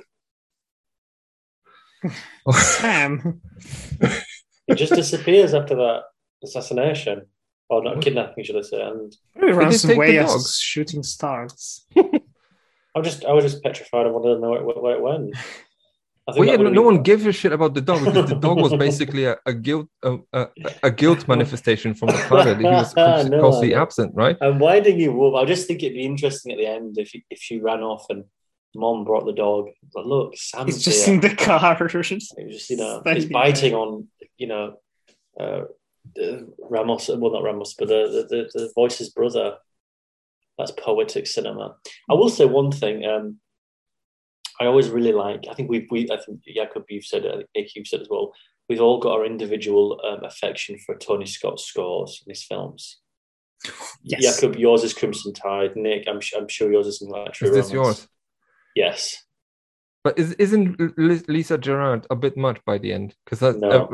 everything. I mean, I know. I mean, maybe I'm just. I mean, I'm not the biggest fan of like Dead Can Dance, but like at some point, I'm like, if she goes, oh yeah, again, I'm gonna fucking blow a gasket. I cannot. I'd like it's still ringing in my head. Agreed. Right now, I'm still feeling the music. Just stop. Go away. Go away. Watching her live. Then wow, that was pretty good. No, I mean, the score is good. Jakob, You know. you've got to bear in mind, like I really adore this film, and I didn't realize that the theme is ultimately built up as the film progresses. We have certain cues of it, then we try to sort of formulate it, and then we get to when Creasy goes full on Black Ops, the formulation of that theme starts to come to fruition. And when you get to the end of the film, when he makes that life for life swap, it just comes into the whole of its affection. I think it's definitely earned. Granted, it's very much how do I put this? I don't want to say it's over the top, but it's very much conscious of what it's trying to achieve, which I feel sometimes it's like, oh, okay, you're going for the easy dig here. Nevertheless, I think it's so effective, and the fact that how she puts her, slight twang on things, where you could say it's her own affliction, because doesn't she make up the words as well? Like it's all rhubarb, isn't it? Like it's not true. Like it's not actually. She makes the words up in like genuinely, not as if she makes the song up. She actually makes the words you mean up. that she's not singing The lyrics. real words? It's just like some. She's just making noises and just. Yes, that's literally it. Yeah, I know. I will say this: like I like her Gladiator. Oh, that's peak. I think, yeah. However, if you ever watch Layer Cake, she has the last little bit in the aria. You're born with it. You die. No, what does Michael Gibson say? Michael Gambon, not Michael Gibson. Goes, you're born. You take shit. You get out in the world. You take more shit. Then you realise that we're just in a layer cake, Sam. And then it starts. That it's called Aria by Lisa Gerard. It's wonderful. This is better. It's so effective towards the end. I mean, there was one. I'm not sure if it's worked into the aria, but there's a piece of classical music that's kind of woven into the narrative as Cleo de Lune. Yes, Claire de Lune, which kicks in very importantly, I think, when she's about to get kidnapped. So she's practicing a piano piece, which is different, and then Doesn't it also happen when he tries to kill himself? Yes, that's when he plays and the then first time. I'm not sure whether he's the only one who hears it, or is this something that just alerts him that okay, something's not right, because what he's hearing, the piano changes from the like the practicing little girl interspersed with belching into the Claire de Lune piece, and then just everything kind of goes to shit.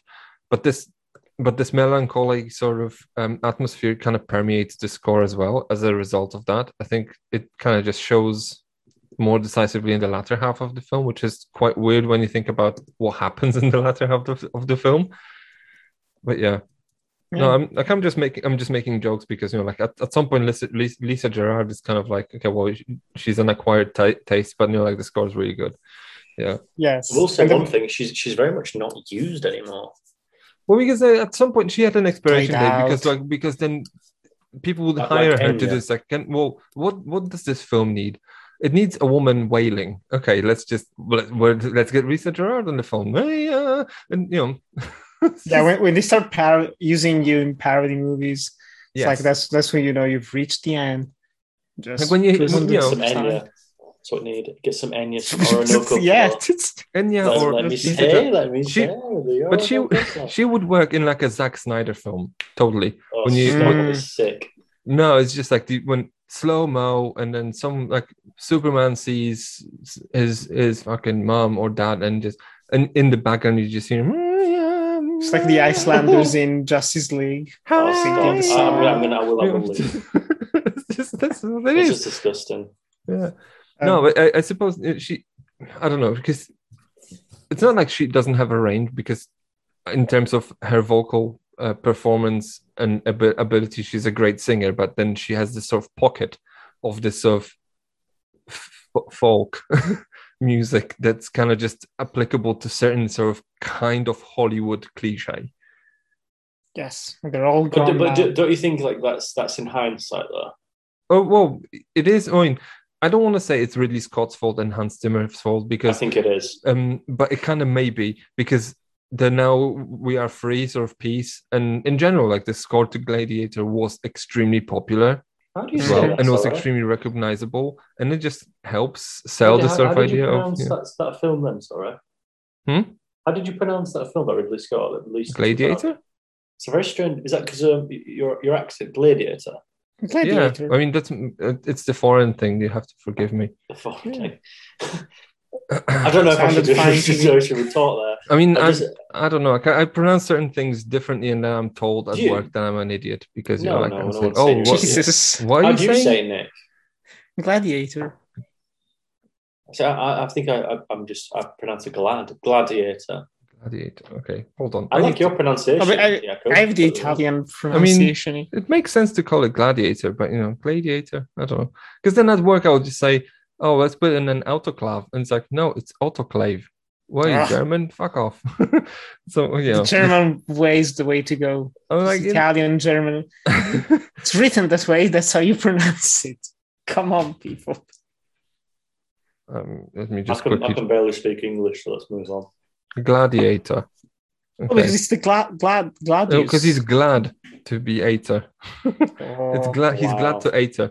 Anyway, I will say this about the music, because you've talked about the singer, but you haven't talked about Eric Gregson Williams. I tell you what, did yeah. you think it sounded like Unbreakable at times? No. I thought it did. I thought it sounded like James Newton Howard. I mean, No, that I- may be part of the times as well. Because I that wanted was to say the early it's- 2000s. It's kind of Yeah, like definitely. Well, Harry Gregson Williams, just to bring it back to video games for a second, Oh, but Okay. he's made a shit ton of scores for movies and stuff. But most popularly for video games, he's made the soundtrack to the Metal Gear Solid franchise, which has, have you guys played any of them? Maybe, I don't know. no, I don't think so. Fair enough. But the music in those games, it's amazing. Literally go listen to the Metal Gear Solid 2 main theme or Metal Gear Solid 3 main theme. It's just incredible. He scored The Rock, by the way. He did. He made Deja Vu as well later. Enemy you of the know. State. Speaking of the film, he made the Shrek movies. Made the I Meg. like his Scott to Kingdom of Heaven. He made a lot of great scores, but I just like the Crusaders. I like that bit. but just to me, he's always been more tied to the Metal Horrible. Gear games. Fucking hell.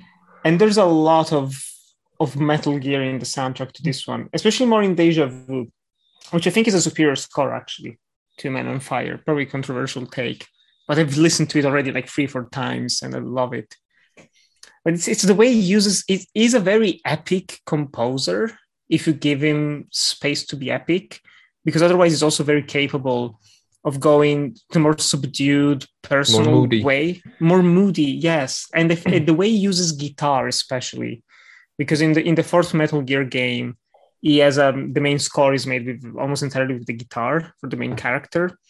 And a lot of those motifs are already present in Man on Fire, when it's just kind of like greasy alone. The room, just hear the guitar like dun, dun, dun, dun, dun. Just builds that atmosphere that again brings you into the character's mindset, into his melancholy, his loneliness. It's wonderful. I think it's absolutely wonderful. And the way he uses, and just in general, to close for me, the music thing is just the way they use the other songs. It's not like like we mentioned Zack Snyder, who just puts the There's song 9 Inch in. Nails in there that's just right in your face. That's the thing. They're right in your face, but they're also manipulated, played with. It's not just like straight up playing the song. It's breaking it up. It's reversing it a little bit. It's intercutting, making it jittery. It's wonderful. There's so much care behind that. I love it. Oh. Nick, seeing as though you're a big fan of this score, do you know when Creasy's firing the rocket out of the old person's house? Yes. There's a certain bit of music that plays there that I've heard that sample from somewhere. Excuse me. I've heard that. Sorry, I just tried not to throw up. I've heard that being sampled somewhere before. Where is that from? Let me see if I can find it. I have the soundtrack downloaded. There's a certain noise or obviously, but there's a certain type of motif that the song plays. I was like, oh wow, I've heard that somewhere before, but I could never put a finger on it. If you can get the clip and play it, I can hear it because I don't know what the song would be called. I've heard it before. I was like, I want to know where that's from. Meanwhile, I'm trying to look for the 9 Inch Nails songs in there, and then because there's one from the Downward Spiral, I think, or maybe it's Closer even. I'm not a massive fan of 9 Inch Nails. I will say they're. I used to when this thing was around, because it's a very sort of like when you're like if you were at the time like 19 or 20, this is like 9 Inch Nails is your aesthetic, yeah. And it's also like some of the Nine Inch Nails music used here is very reminiscent of the John Wick soundtrack. No, but there's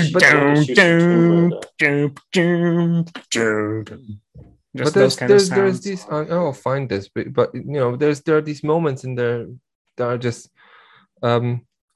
He uses 9 Inch Nails to underscore character moments.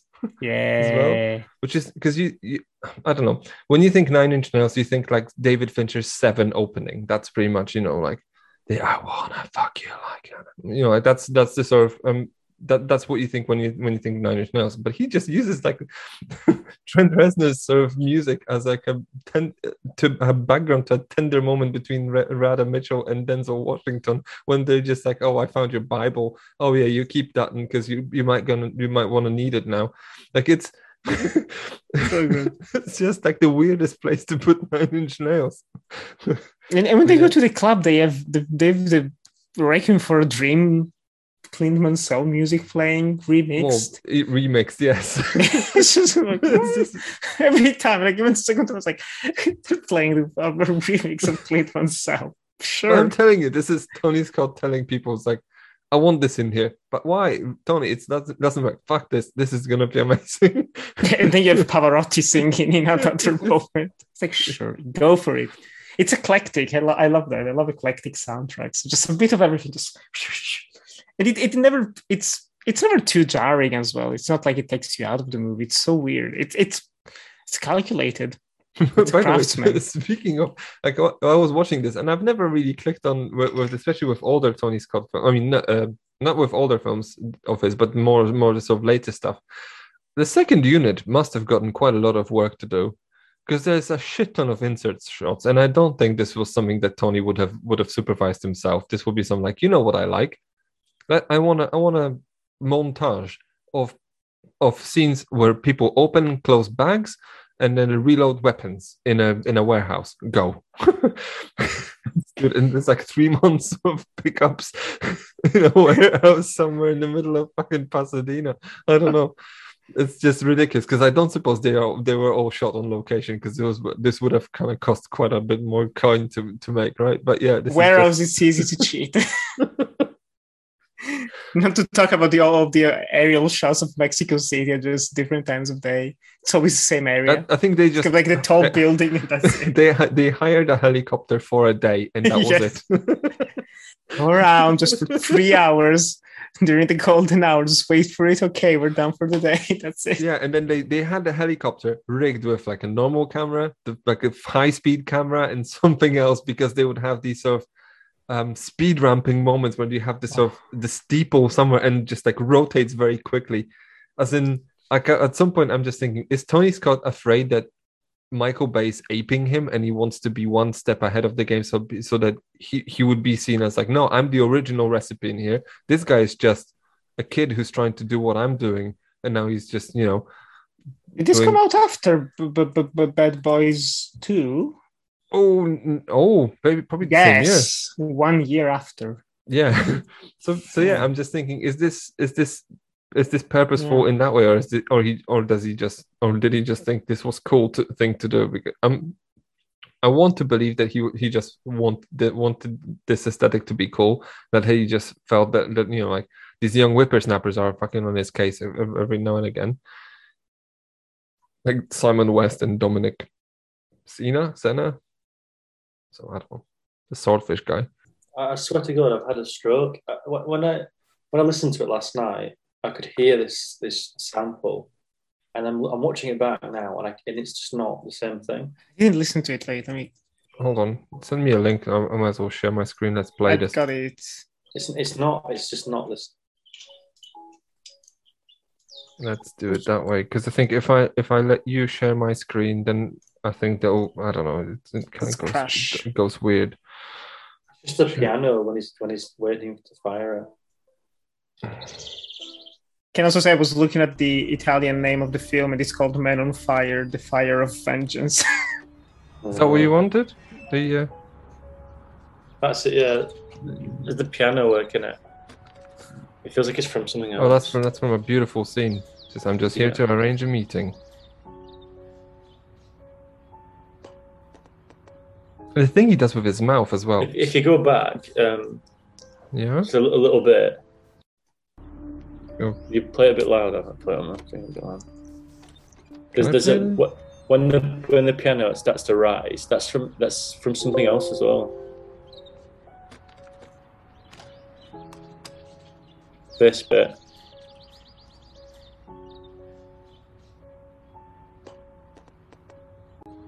Before he does that with his mouth, that rise of the piano, it goes dun dun dun dun dun. Like, it feels like it's from like a film I've listened to, or something that's famous. Because it's a very I don't want to sound like I'm patronizing, but it's like a familiar chord progression. As in, like, this is something that I would definitely hear in like Hans Zimmer scores. Yeah, that's what I'm just trying to think if I've heard it before. A great scene. I don't want to know what happens next. Well, you've seen this a million times. I'm joking. Yeah. But yeah, I think I wouldn't know what else to say really now. What about the music or about the film in general? Probably about both. Oh Jesus, really? I'm hanging on like a thread here. I feel like I'm going to die. I will just say, speaking of this scene, it's kind of crazy to think that the biggest set piece in the entire movie is him using a rocket launcher. But there aren't many. And the club blows anyway. up. Yeah, no, that's the thing. Because it's in smaller circles, it's revered as this a big action film, revolutionary even for some. But then if you're watching, it's like, yeah, it's not subdued per se, but it's toned down compared to what we've become used to. Like, I think doing the same thing in the 80s would have been way different, probably more action heavy. Well, it was done in the 80s. It was called Commando. Yes. I will say, which is a better film. I think, considering like its violence, I actually think it's quite like, it never jumps the shark. There's never a moment where he gets in a helicopter and, like, you know, just burns everyone down, blows them away like Rambo. Well, he doesn't. Like, he spares people like the fucking one-liners, like, let off some steam, Bennett. Like, here, cool off. So time for one-liners. No, I wish there was a version like that. But there's, like, in terms of set pieces, there's the kidnapping. Like, the ransom is not even a set piece because it's kind of like retold in like a montage of some description, right? There's the rocket launcher.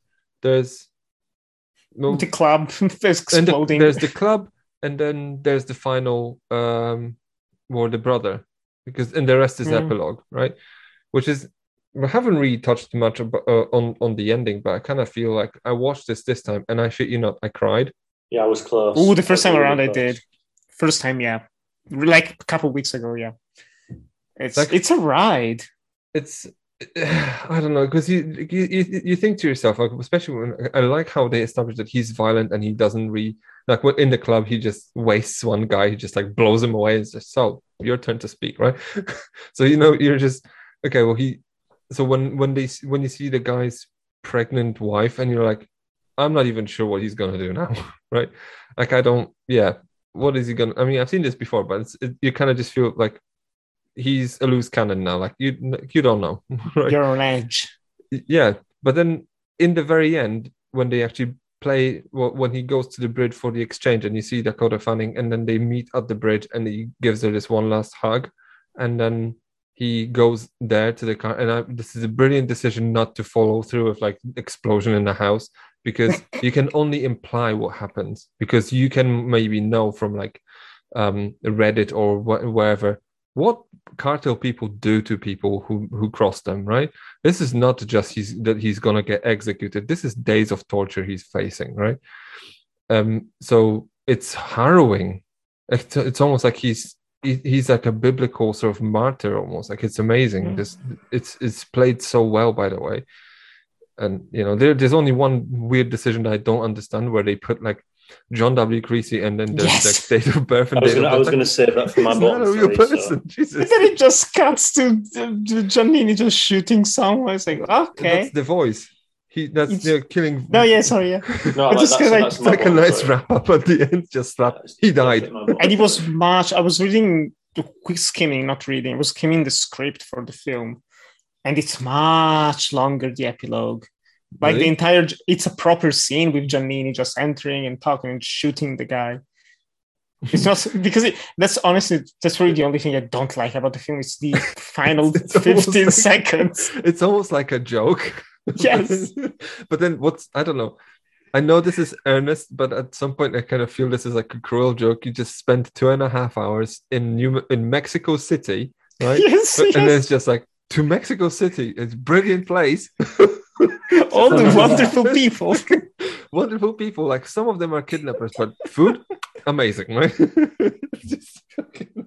Labor very cheap. I mean, like Jesus, like no, there's time and place, Tony, and this is not it. That didn't age well. It's unfortunate. That's the type of thing you put at the end credits, not in the. As soon as the film ends, it does feel like it does feel like damage control. It really does feel like damage control. It's kind of like, well, we did portray you in a very negative way, probably, but just so you know, we love spending time here. Please don't kill us. Yeah, but I don't know. It's just I don't know. But the ending in general, the reunification of Dakota Fanning with her mother, and then him going to the car, and these grim people just waiting on him, just like I don't know. Like you just almost half expect them to kill him on the spot, but then they don't, and you're just like, oh shit, like this is gonna get real bad. Yeah. It's a very well put together scene, and it's interesting. We talked about the studio's producers, how they might have reacted to this film. I find it fascinating that they didn't try to push Creasy surviving, because this is for a sequel. Well, this is a big-ish spoiler, but in the first movie, and which is actually like the movie is the first 1987 movie based on the book. Both are set in Italy. They're not set in Mexico or anything. Well, because the book, I think it's almost directly inspired by the J. Paul Getty kidnapping, right? Yes, exactly. And in that one, he has a fake death where they think he's dead and he's like in the hospital bed, and they just carry him away. And then it's like, oh, nobody's actually alive. And he's going on for adventures. I think there's like 5 or 6 books with Creasy as a main character written by Quinnell. Because his character is like, he's like, what's his face? The Lee Child character. Oh, forgetting. Well, I've never read Lee Child, actually. Oh, no, wait. What is it? What Tom Cruise plays him? Jack Reacher. Jack Reacher, yes. Yes. He's kind of like that, because he appears in like many other books, doesn't he? Yeah. It's a proper series. That's what's shocking me, because I opened Goodreads. I was like, I kind of want to read the Men on Fire book. It was like John Creasy, book number 1. Yeah. What? There's like a whole shit ton of them, and I'm not gonna be pretending that I'm just smart or anything, but I look at these books and I'm just thinking these books are probably, most of them are probably not very good. I'm maybe in the future months, might be discussed, the first one, in some way or But the form. Man on the Fire book, podcast. that's his first book ever, by the way. I'm excited about the writing on that. So you know what they say? You have your whole life to write your first book, and then you have to pick up the pace. Jeez. But yeah, it's fascinating. This could have been The Equalizer, honestly. Like, if they didn't kill him off, this could have been The Equalizer. Would have got a new Denzel action movie every 3 years. But, Well, I think they Equalizer. didn't. Yeah. Good for them. Well, how I don't know this. I'd rather watch another Creasy movie. Well, no, actually, no. No, this would be like Jack Reacher, and it's like all of a sudden you'd just have like you'd actually have to go into the detail of like, oh, what are these scars, and do you want to know how I got these scars? Well, my father was a drinker and a fiend.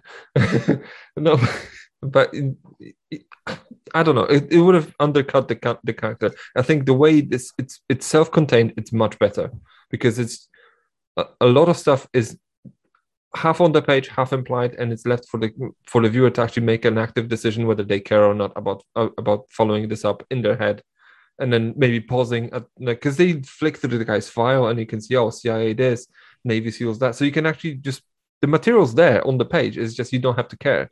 But if you make 5 sequels out of this, like you'd have to build this character into something, and then all these wrinkles, all these character wrinkles that are just implied, they would actually come in handy, which is something I fucking hate. Like when you have this sort of narrative hooks, as in like, well, he has migraines, or I don't know, he just practices to a metronome, and then or just throws knives just to calm himself down. Of course, there's going to be a scene where he saves the day by throwing a knife, right? So, but none of this is in there. It's just all implied. It's just part of the sort of building the tone and atmosphere, and then character, as in, well, building the character for him to interact, not for him to enact a plot. Yeah. Sorry. I think when it's actually like revealed about how he got his scars, like the obviously the red laser is the same size as it's obviously a bullet wound. I think it's really, really good exposition. Like it's visual, non-dialogue exposition that's really well handled. Was it meant to be a bullet wound? Yeah, because the red laser is the exact size of the bullet wound. In the very last scene when he's on the bridge and you see the dot on his chest, and he just has his hand like this and just rides over his hand. Okay. But yeah, well, but I'm influenced by the movie, the other one, because in that one it was like, oh no, I got tortured and they burnt cigarettes on my hand. That. But this is something because it looks more uneven. Well, yeah, but then it doesn't matter ultimately. This is something for you to think about, or something terrible happened to him. Maybe someone shot. But no one cares to explain, and that makes it better. Yeah, it's like in a shittier version of this film, you'd have a sex scene between Rachel Ticotin and Giancarlo Giannini, because they imply it's like, oh, because he's really after her and he wants to have sex with her, and then she's like, we don't sleep together, we fuck. Like, I'm like, well, but this is a Tony Scott film. I want to see the curtains fly. I mean, Radha Mitchell wishes. Yeah, don't they cut 2 sex scenes in this? One between the Ramoses and one between Creasy and Radha Mitchell. I hope you want to say that's been cut out. Yeah. Why? Did you think it was a Dakota Fanning? For some reason, I thought, like, are you going to say Dakota Fanning? Please don't say Dakota Fanning. No, I couldn't remember it. But I'll tell you what interests me, and this is just a personal point. How does Giancarlo Giannini look older in Hannibal than he does in this? Probably makeup. Yes, Nick. It's the same year or just a year after? Couple of years. Hannibal's 2001. 2001, Jesus. Boy. I will say this. He did Casino Royale only 2 years after this. Yeah. It's just, I don't know. It's just makeup, I think. No, I know. I was just taking the piss. But yeah. One of my pet peeves is using Giancarlo Giannini for non-Italian roles. I'm Mexican in this one, and I'm Venezuelan in this one. He's Italian in this. He says he's from the Rome division. Yeah, because he's from Interpol, right? and his name is Manzano. Come on. Did you even watch this film? But it's Miguel. No one's named Miguel. I'll tell you the one thing that Like, surprised me. no one's last name is Manzano either, right? I don't like it. Don't use Giannini. Well, he's old now, so they're not using him anymore. I'll tell Just, you. it's done that like many times, even in the Ken Reeves film, Walk in the Clouds. I think even in Casino Royale, he's not Italian. He's another thing. I will say one thing about this Let me film check. we haven't spoken But that's about. just Hollywood thing. Just he's a character actor. So if you He's want French someone, in that one. if you want someone with a vague European accent, then just hire him. Like, you know, didn't have the sort of gravitas to punch through like Christopher Waltz did. It reminds me of the actor in. It reminds me of the actor in Angels and Demons. What's his name? Wasn't that him again? No, Armin Muller-Stahl. Like he's like I don't know, Cardinal Strauss. Like he plays like every European character. Like, he's in Eastern Promises. He plays Vincent Gassel's father in it. Oh. He's like in loads of films where he just plays the European. I'll tell you one thing that surprised me here. There's an actor in this film that I'd seen before, never seen again. He looks very different. Mickey Rourke. I don't know if I've ever seen him performing. What, Mickey Rourke? Well, I've never seen him look like that after this. Well, because that was like this and Domino was like tail end of him kind of looking vaguely like a human.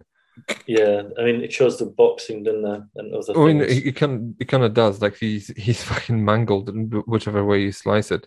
But you know, well, it's just real hair. It's just shockingly. But it was an interesting decision to hire him as well, because if you think about this, his character like is introduced as inconsequential. He's just a lawyer, but then because it's Mickey Rourke, you kind of expect that okay, something's like he must be important. Like no one would cast Mickey Rourke for just like a 3-minute just fucking jack off lawyer or whatever. He's instantly shamed. Would it have any connection that with his participation in this film, which is the only film he did this year, and he'd worked with Robert Rodriguez the year before in Once Upon a Time in Mexico? He was cast in Sin City. I mean, potentially. But I suppose without him being in this film, he wouldn't have been in Domino. I think I've answered my own question. I think it's more to do with Once Upon a Time in Mexico and Robert Rodriguez, but there's definitely like a spark for a few years. And then he got to Stormbreak, which we will not talk about. And then The Wrestler. Yeah, and I think it stops there. But before that, I mean, you've just got nothing. I mean, The Pledge he's in with the Sean Penn film with Jack Nicholson, which I think. Well, but didn't he go through like a rehab or something? Well, I mean, like he made decisions, Mickey Rourke. Like he's in Animal Factory and he plays an interesting character, and he's in Get Carter. I don't know why. He's in Buffalo 66. Fucking hell. Yeah, there's. I mean, the Rainmaker with Coppola's film. There's definitely with young Matt Damon. Yeah, I don't remember Danny DeVito. There's some really strange from 1990. It's not good. A Man of Fire, I don't think is an exemplary performance by him. It's very much what his shtick was. Animal Factory, Get Carter, The Pledge. It's a very secondary character. Yeah, as well. I can barely remember he's in the film. Yeah, he's there for a paycheck, but I think that there are people helping him out. I just wondered what the Tony Scott and him connection was. I wonder if that had anything to do with Rodriguez and Tarantino, but I don't think he's ever... Well, he worked with him after, didn't he? But I don't think he ever worked with him before, did I? Am I wrong here? Oh, I don't know. I mean, it's difficult to say. But, I don't know. It is definitely interesting that he's in here for some reason. But when you like, I'm trying to look at his personal life on Wikipedia, and I'm like, fucking hell. It's rough. I mean, like he's the only person who's under personal life on Wikipedia has a subheading dogs, because he apparently, I don't know, he's very much into dogs. Is a lifestyle or a sexual gratification? Oh, boy. Well, I don't know. He's apparently a dog activist of some description, and if you go into early 90s, he's also a wife beater. So, oh God. Also known as dog lover, wife beater. Well, what's the resume? He has led a colorful life. I think he's grown as well. Doesn't seem like someone who's still doing I don't know him personally, of course, but I'm just going off public perception. I think experiences like this, they kind of shape you into something, right? Yeah, I mean, I think his performance as Paralyzed Man in Man of God that was released this year will give him some plaudits, I'm sure, but I'm not holding my breath. What? I just think Mickey Rourke became an actor that the directors wanted to seriously give a second chance because there was something like Rumblefish still in the loins waiting to get out, and unfortunately, I think that time had severely passed. But again, he's effective here. He doesn't have anything to do. But this film, aside from the main dynamic that I spoke before, everyone's just side players anyway. You know, they're ultimately just small parts of the puzzle. And I think he does fine. I think he's fine. I mean, there's a difference. I don't know. Like if you look at Mickey Rourke, I remember him from like Barfly or 9.5 Weeks, or like he used to be like a sex symbol, and now he looks like Donatella Versace. It's just fucking. It's just like there's a journey somewhere in there, and I think in 2004 he was just like, this is the last glimpse. Well, he went back to boxing, didn't he? He went back to boxing, and he had loads of cosmetic surgery on his face. I mean, he was still boxing a few years ago. Well, I mean, someone should have told him, it's like maybe you shouldn't be boxing, Mickey, because you get your face mangled every weekend. Like this is not okay. I'm not gonna shame anyone here, and perhaps this may not stay in, but I just think that as a male, there's a very much difficulty in accepting when one goes bald, and the fact that this man wears wigs to the extent that he does, and they are grey and pink, and I think they used to be. Now it's a bit different. Like the Bald Brotherhood's, is coming out strong. Like this. No, but Mickey Rourke came from an era in the late 70s and specifically the 80s, where he was the James Dean of his generation, and I think that's. I know, not obviously to the heights, but that manifestation of stoicism and internal grief. I mean, Rumblefish is a wonderful example of it. But he came at a point where I think that his looks were ultimately a detriment to his career, that he was one day going to lose them and then effectively lose his talent, which in hindsight was probably not the case. But I think it goes back to how fractured he was and perhaps how insecure he was as a performer. Wow. And you look at now, it's a really sad case of it, but it's just, when you look at someone like Mickey Rourke, and not particularly this film, you look at Denzel, like they're able to sort of transcend the medium because they're able to do other things. Like Mickey Rourke, there must have been a chance one day for him to do a musical or do a comedy, mm-hmm. you know. No, but then Mickey Rourke, in contrast to someone like Denzel Washington, Mickey Rourke was like, well, as you said, he started his career as the sort of young James Dean, sort of the young, handsome leading man sort of character, right? And this is something I kind of heard on a different, I think, podcast some years ago. I can't remember who this was about, maybe Mel Gibson. But then when you think about certain are we sure we want to do this? No, it's just because in terms of actors who are, let's just say, maybe self-conscious about, because they were, when they were young, they were cast predominantly because of the way they looked, and mm-hmm. then they kind of just cultivated this sort of, like when you think about young Mel Gibson with his long hair and Lethal Weapon, he was definitely considered, let's call him a sex symbol, right? He was a very, very sort of desirable young man, right? What women want. Yeah. Well, weirdly enough, but then Mickey Rourke was kind of, I would argue, the same way. Right? Yeah. No, I think the parallels very much in tune. Yeah. And then now I think about that. Normally, if you imagine yourself as a sort of young and handsome man, like you will get old, and then the only thing you will have to, as a sort of document of this, would be your own photographs, or maybe on your Facebook or whatever. But this will be kind of more or less private. The guy's aging process is right on display in films. So every time he wants to feel like an absolute pile of shit, he has to do is put on Angel Heart and then look in the mirror and see the difference. This is devastating psychologically to people who would have whose careers they would have been So if they would have been told from the very young age that their looks is what's going to get them places, and now they see the difference, right? Because they see the 30 years of aging, in here, and they see what they used to look like, and they don't fancy what they see now, so they will put wigs on and they'll just put fucking just chemicals in their face to look different, right? And it messes with you.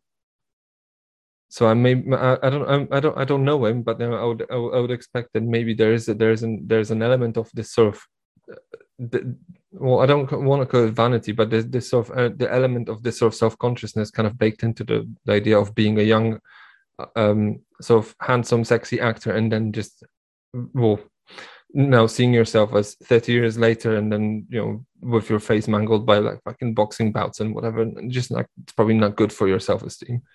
I'll say this, right, and this comes from a very personal point of view, so please indulge me. If I was Mickey Rourke, and let's not beat around the bush here, Mickey Rourke is an incredibly and insanely talented performer. His filmography shows that if that's in his earlier work or his later work in Aronofsky's The Wrestler, he's capable. I think first and foremost, I think he should have been. I think he probably should have won the Academy Award for The Wrestler. That's another conversation entirely. Did he not? No, he didn't. He won the BAFTA because weirdly he accepted it and thanked. Who won the Oscar then? I think it's Sean Penn, isn't it? For Milk? Yeah, I'm pretty sure it is. Bastard. But he what do you call it? When he won the BAFTA, he said, I wanted to thank Richard, what's his name, the Irishman, who was fucking Dumbledore. Richard Harris. Yeah, Richard Harris. It's a very strange thing that he did. When he came out, he said some things about Sean Penn, which I don't think is allegedly. He said that he pretended to. He did a very good job of pretending to be a gay man. Plus, he's the most homophobic man I know, which I think is quite funny. My point is this: is that I think once you get to the point where you've showcased your ability, I think it's the time where you have to stop. And weirdly enough, once you stop, you will gain traction. If he did a wrestler and he said, "I'm not going to do anything for anyone and everything again. If you want me, you come to me. I've shown you my ability. You don't have to publicly address this, but you can definitely put it out there." I think if he came out and said, "If you want me and you want my talent, you come get me. I'm not going to make B-rate films that are going to premiere on Redbox. If you want me and you want my ability, I'm here. Come talk to me." And I think we would have a very different Mickey Rourke now. But the fact of the matter is that these people, very much like the 70s Robert De Niro and Al Pacino, they don't understand when to say no because they have nothing else in their caliber except for to perform. They know nothing else. These people could not go out in the daily average life and go work at Costco because they can't fucking intertwine with reality. Like, it's just a fact of nature for these people. I can fully understand why Al Pacino wants to do Jack and Jill. I can understand why Robert De Niro has, specifically Bruce Willis, has let people down over the years, because there becomes a point where it's easier to do the minimal in an average job in what you're comfortable than doing anything else in life. I just think Mickey Rourke had a decision to make to make a film like fucking like what like. Well, there's also the fact that money's nice to have. That's fair enough. We're talking about an Academy Award nominated performer. I don't think that man is scarce of money. Let's say. Well, you say that, but then do you remember these times when Nicolas Cage had to just take shitty jobs somewhere because he was actually out of money? Yeah, but that man's buying a fucking dinosaur skull. Well, yeah, but then that's all what they all do. Like, they have these massive houses, and then when they realize, it's like, oh yeah, I've been working for like 3 years, and they realize they pay like $50,000 a year for electricity, right? Do you know who he won that bidding war with against the dinosaur head? No, Leonardo DiCaprio. Of course. Again, just back to my point. It's just I find Mickey Rourke a very interesting character study. I will say he's okay here. And again, I've said this before. I think all supporting characters do that justify their weight, but I think he's far better in Domino. I think he has a really good part in Domino. I think actually watching this and forgetting he was even in this, like Nick said, I didn't even realize he was in this, to be honest. Yeah. It is one of my negatives, which we'll be talking about later, though. I've got a lot to talk about that character. I mean, prove I me don't know. wrong. And in terms of like weird, there's a few weird things that okay, well, it's difficult for me to kind of just take this film apart in general and just say I see it doesn't work. But there are things like Mark Antony's character has these sort of weird sort of he has this fucking just shrine in the house. It's Madonna di Guadalupe. and the lady yeah, and then like there are things kind of woven into it that are just a bit weird. But yeah, I don't know. I'm out of gas on like because I think I've touched on everything I wanted to touch. Unless there's something you guys want to quickly. I will say I find it interesting you bring up that because. Excuse me.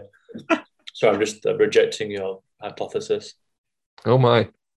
So you're a fan of Lady of the Mary of the Guadalupe? I think there's a lot of like terminology that's presented that's slightly like Santa Muerte. Yeah, there's definitely a lot of terminology that the average audiences are not going to necessarily understand, but I get the implication. I think religion is very much a part of these people's lives. I think it's actually quite a generous and organic thing for Tony Scott to implement that in the film. He never took I can understand there's a lot there, and it's all very surface level, but I'm just glad it's represented. And then again, religions and faith is an incredibly interwoven theme in this film for Creasy. So it's interesting that we have someone finding their faith through the Bible, and we have another person who is on the other side who is going through the same issues of faith, but going down into the pits of despair. I think it works thematically. I think it works narratively, but I can understand when people would say it's. I mean, I'm not saying you're knocking it. I understand what you're trying to say. I think. I mean, I don't want to say it's too much, and because it kind of weaves itself into the themes very well. So it's like it's very difficult to actually take it up on these grounds anyway. Like when you have the Saint Jude, patron of lost causes, it kind of just. I don't want to say use the cliche that turns the film into like a biblical parallel of any kind, but it kind of does work on this level as well. Like there's the mysticism and spiritualism is in there, which basically just I totally forgot to bring this up, and I kind of did, which brings me to the bullet, which kind of makes it well not hyper real almost. It makes it magically realistic, right? Because the bullet's well, it's not fake, but the bullet's faulty, right? So, and he just says to him, "Well, you figure it out." The bullet is the hand of God. Like if you're supposed to survive, you'll survive. If you're not, then you're not. Then you won't. So it's interesting that way because it kind of just takes the film out of the sort of groundedness into the sort of mystical plane of some like the revenge is almost biblical now. It's interesting that way, but yeah. One extra thing I wanted to kind of add before I'm totally out of gas is that I appreciated the fact that they, which is also probably running against what the Fox people would be like, oh my goodness, this is not going to make us money, because a lot of stuff is done in Spanish with subtitles. Like they got Denzel to speak Spanish. And in certain scenes, to kind of preserve certain sort of modicum of realism, I like that. Not only that, but like, I thought it was quite funny when Rachel Dakota and Giancarlo Giannini are walking in the building, and like they have to subtitle Giancarlo Giannini speak English when he says assassins. Like they have to subtitle it because you don't know what he's saying. I thought it was quite funny, but. I will say this about your point earlier about the biblical nature. I think that's a conscious decision because it gets to the point where there are certain things that happen in this film that when it's grounded in reality, you can't necessarily defend. When he gets shot in the chest in its third act, that's game over. That's like with the valves everywhere, he's gone. And I think they have to incorporate that idea of the spiritual faith, biblical, whatever you want to call it, motif into that film, to ultimately give that a bit more weight and not let it sort of suffocate or drown in its own, idea of what reality is or how grounded it is. That would be my only defense. Not that I would defend it. I just think that would be the only reason why they would do it. Like, I'm not sure I'm attacking it. I'm actually I don't think you are. I mean, I'm thinking like the more I think about this, the more I think Daniel, like Creasy works as an allegory for Jesus as well. Like he has stigmatas on his hands, and then he gives himself up to save the sort of the innocence of the world. like it, it works on these sort of multiple sort of levels. I know it's. I don't want to say it's probably coupled up on this spot as the script was coming together, but I think it's there's a very strong sort of undercurrent of spiritualism in there, and I think it comes together as well, especially when you think about what the girl represents in this context, and then there's the traitorous people sort of surrounding this whole thing. So there's like you could actually just pinpoint biblical characters, and then just label certain characters like this is Judas, this is this, So it kind of works on that level, and not completely. So it's not like, okay, well, this is definitely what they meant, but you could convince yourself that there's a level of biblical reading that you could apply to it, and it will make sense. You could convince yourself that there's a 1,500 word essay somewhere in there on that. Don't get me started. I will say though, do you think this is the most on that term? Do you think this is the most religious undertone film that Tony Scott has made? Possibly. With The Hunger.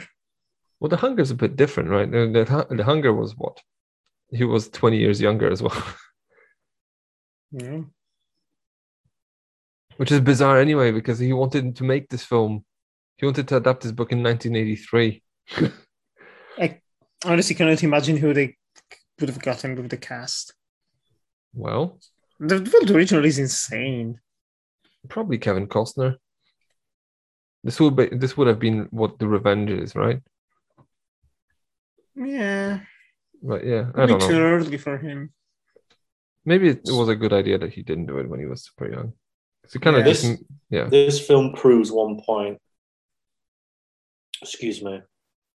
You don't have to be a young man with fire in the loins to make an epic. You can be 60, you can be 70.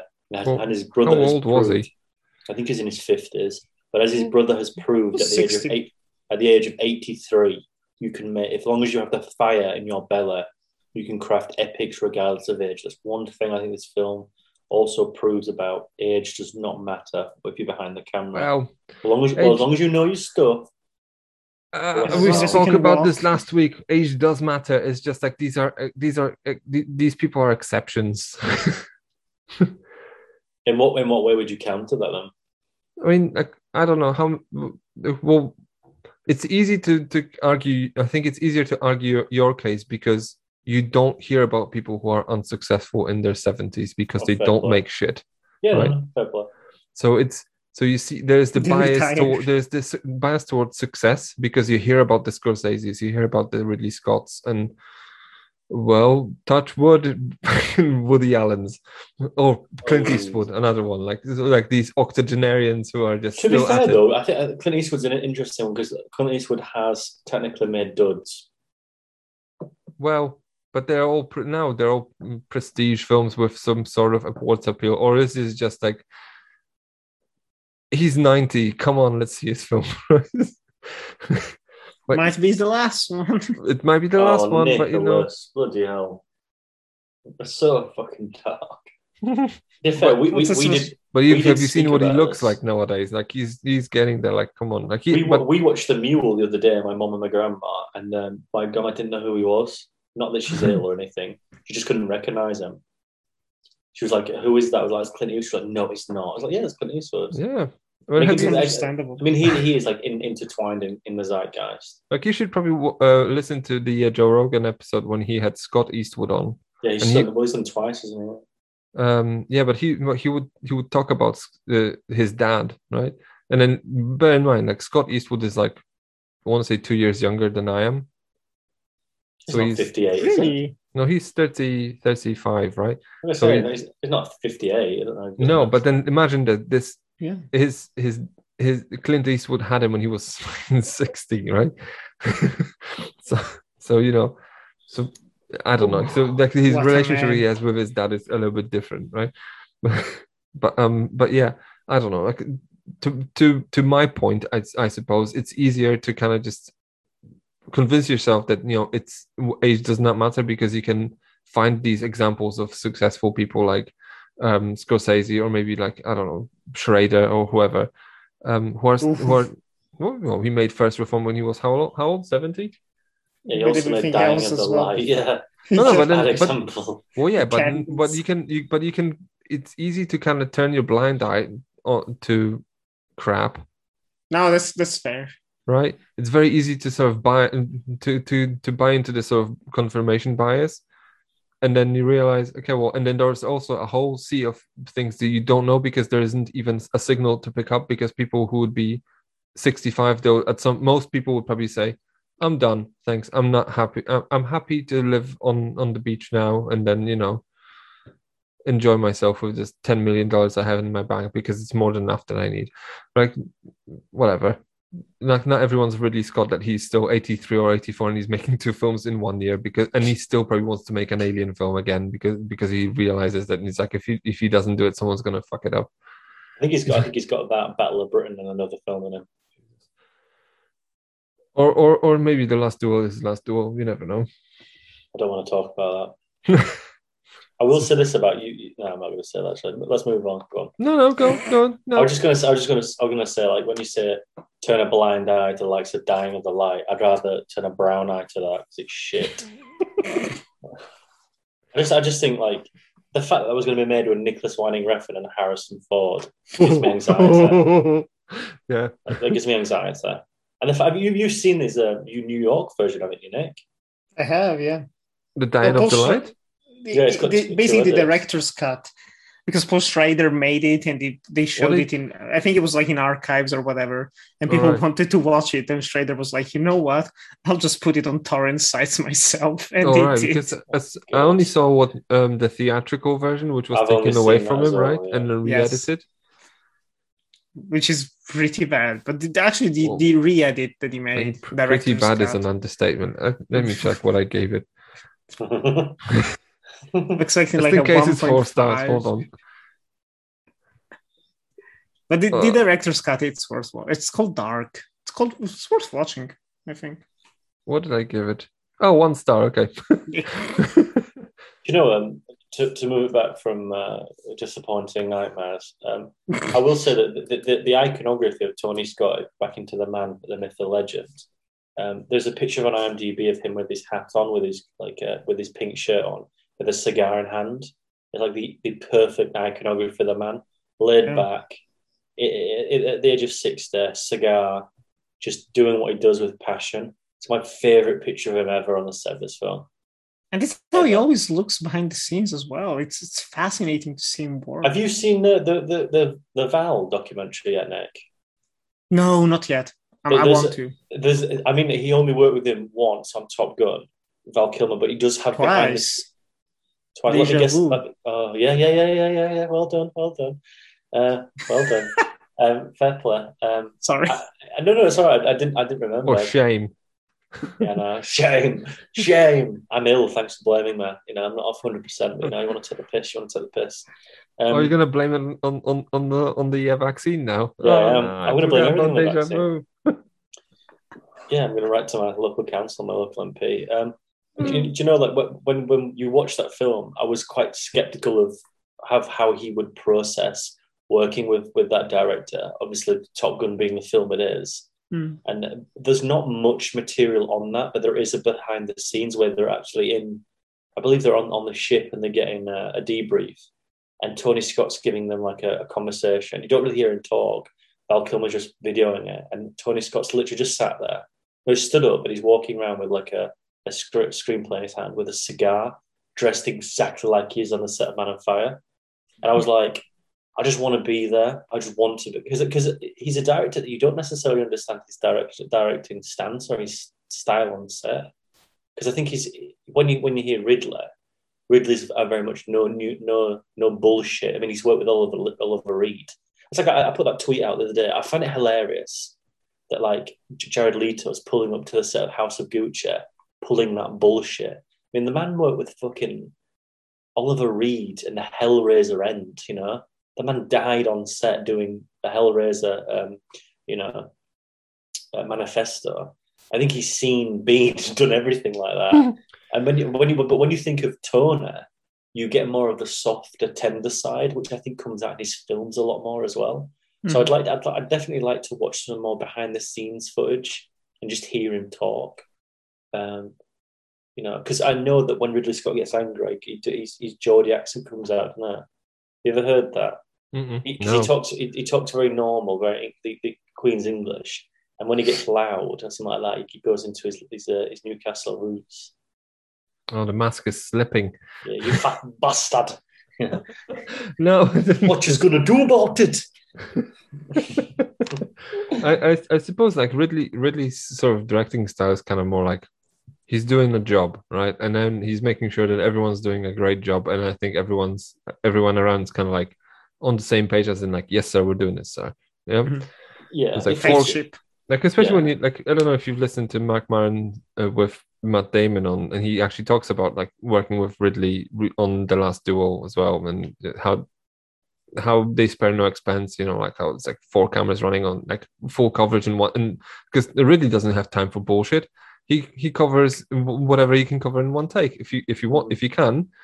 Well, he will. He's not. No, because they compare and contrast to Eastwood, who would like not give Matt Damon more than one take, and he was like, trying to put on a South African accent for Invictus, and he was like, and he knew that Clint isn't like one and done, right? So you better get this right on your first go, because you're not gonna get a fucking duel. What about that one where Matt Damon could hear and see ghosts? I think was it a year Hereafter? Yeah, but that was after, right? Hereafter. Yes, one year, yeah. No, but then like when you think about like Ridley Scott also is kind of a no bullshit guy, but I think he kind of gives people more latitude to kind of just explore their characters a bit more. I tell you what, the best description, perfectionist. The best description of it is that Ridley Scott would be your dad, right? Please don't make him my dad. No, he would be very harsh on you, but you would know, you'd be very militant. But then you would go around to uncle. You go around to Uncle Tony's house, and you'd listen to the Rolling Stones, and he would smoke a cigar next to you, and you'd be like, "Fuck, this is amazing!" Like I feel like you would have that, like you'd still have fun with Ridley. And then you come back home, and then your dad really gives Uncle Tony a phone call because he's just like, "You're spoiling my kid. Like you don't have kids of your own. Fucking grow up, Tony." Yeah, I mean, they've definitely got a cinematic dynasty as well with Ridley's sons and daughter as well. You don't hear much of Tony's, which is a shame. But I think the thing is when you think of those two directors, there's always not necessarily a black sheep of the family, but there's always someone who gets lost. I never felt throughout Tony's filmography he was ever in the shadow of Ridley. Ever. Really? No, ever. No, never. Tony's his own man. Artistically, I think he's, I don't know, he has more personality on display in his films. Like Ridley hides behind artifice more. Like he hides behind the genre. He hides behind the Sword and Sandal epic that he makes, or whatever. Tony wants to make films about cars. He makes a film about cars and he's having fun doing it. Like that's so he's more kind of like out there. He wants to make a Tony was rocking fucking rolling. Yeah, he wants to just make a revenge thriller. He just hires Denzel Washington and has him, like cut people's fingers off and put bombs up their asses. Not that this is my destiny as much as I would like it. If I was ever going to teach film criticism or teach film, my top 10 films to sort of have a discussion on and watch young critics analyze and craft a response from, this film would be it. I just think there's so much in the cinematic style that this film wants to project. I think there's so much you can get from this. Again, like you talk about the biblical allegory, Jacoba. I think you can read that film without that even existing and find something else. Yeah, if you watch it in the eyes of what you've said, I think it works even well. The way it works to its own degree, it doesn't stagnate. It has an expression to it. Yeah. This film's incredibly underrated. I mean, are you going to ask the question later? Obviously, well, I'm going to ask it very soon because I think we're getting there, right? Yeah. No, but it is right. It is true that this film's to call it just an action revenge thriller is incredibly reductive. Put it this way. So I don't know. Yes.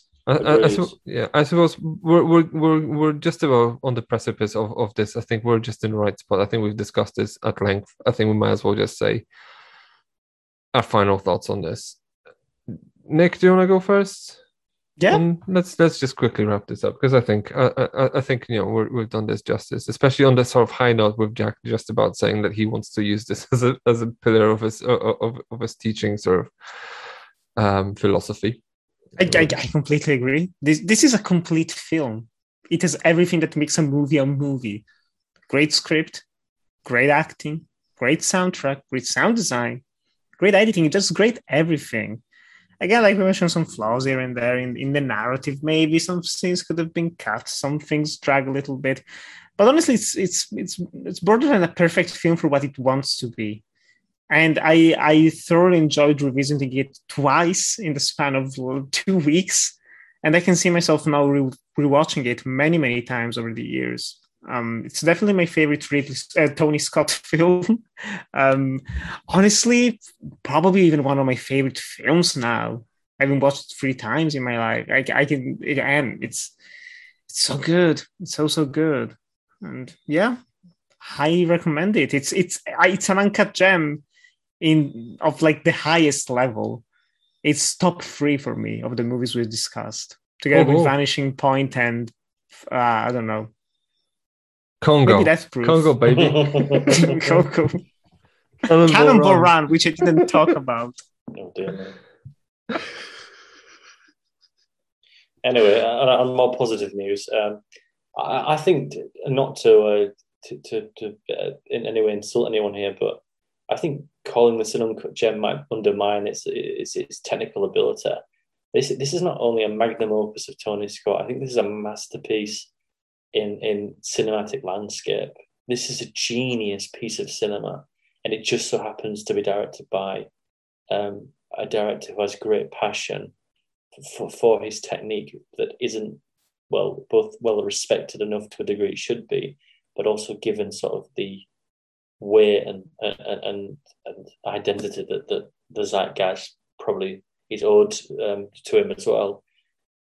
I watch this film every other year, and it never fails to impress me. It's one of my favourite films. It's my favourite Tony Scott film by I mean, we had the discussion, don't be wrong, but it's my favourite Tony Scott film. I like Domino for my personal reasons. I like True Romance. I like Deja Vu, so on and so forth. I like Unstoppable. But this is peak cinema at its finest. It is built at a time where they got away with so much. I'm not even talking about the R rating. I'm talking about running time. I'm talking about performances. I'm talking about editing. I'm talking about pacing. It's really a rogue film in the way that you could not make it today. Not necessarily just because of context, but everything surrounding it. I adore this feature. Is it uncut gem? Of course it is. And the only reason why I think I would even put it like that is because of its box office, which the only reason I can think of that is because of its running time. But again, it's justified. There are things wrong with it, in my opinion. There's not wrong with it, but there are issues present. But it's such it's such an interesting time to have in an auditorium to sit down and reflect and watch the manifestation of grief being put forward in a film that perhaps hasn't done justice to it since then, aside from perhaps John Wick, which is 10 years. Well, as we've established, John Wick doesn't even... Yeah. It doesn't even touch upon the moral... very different movies. I know. I mean, in terms of theme, though, like they both do touch on like grief in a very interesting way. So yeah, this is a masterpiece of work. I utterly adore it. Yeah, it's I can't agree more. And by the way, I still remember reading, I think, a review for Taken 3 that on Letterboxd, which made me laugh, was Taken 3 makes Taken 2 look like Taken, right? Which is quite fun. And I'm just thinking to myself, John Wick makes Taken look like Man on Fire. You've just reminded me about something I forgot to mention. I put it in my notes. I always fucking forget this. Do you want to quickly run through this because I'm about to do my closing statement? No, of course. It's very quick. It's very quick, right? So apparently, Tony Scott said that he offered the role after Robert De Niro to Russell Crowe, right? And this is I'm going to quote this. So in an interview with the Sunday Times, Tony Scott revealed that he offered the role of Creasy to Russell Crowe, who turned it down. Tony Scott said, I quote, "I called Russell while he was on the set of Master and Commander. I said, so, Man on Fire, question mark. He said, listen, pal, have you seen Proof of Life? I said, yes. He said, I've been there, done that, turned it down. And you think about, again, that's probably taken out of context. It's more so said in jest. You talk about an actor who missed the chance to really touch on a nerve of thing. And also as well, I think... No, I'm going to be very brief. I do apologize. No, but then this would be, if he had done this, having done Proof of Life, then this would be a different film, and critics would probably hate it even more. It's like, oh, he's doing the same shtick again. I completely agree, but I think him being on a very intimate relationship with Ridley Scott, giving him his bread in cinema, ultimately Gladiator, I think it will ultimately eat away at him that he never got to work with Tony. Yeah, I suppose I think that'd be a massive thing where you'll look back on that and think. And then I think Tony would be accused of stealing from his brother. Yeah, again, with like Lisa Gerrard, and then the Giannini dude. It's just I can spot all the pundits going nuts over this on the blogosphere. Just fucking disgusting. I've said it before. You need to give the flowers to someone when they're still alive, and Tony Scott never got that. Yep, that's pretty much the gist of it. I mean, I totally agree that this is.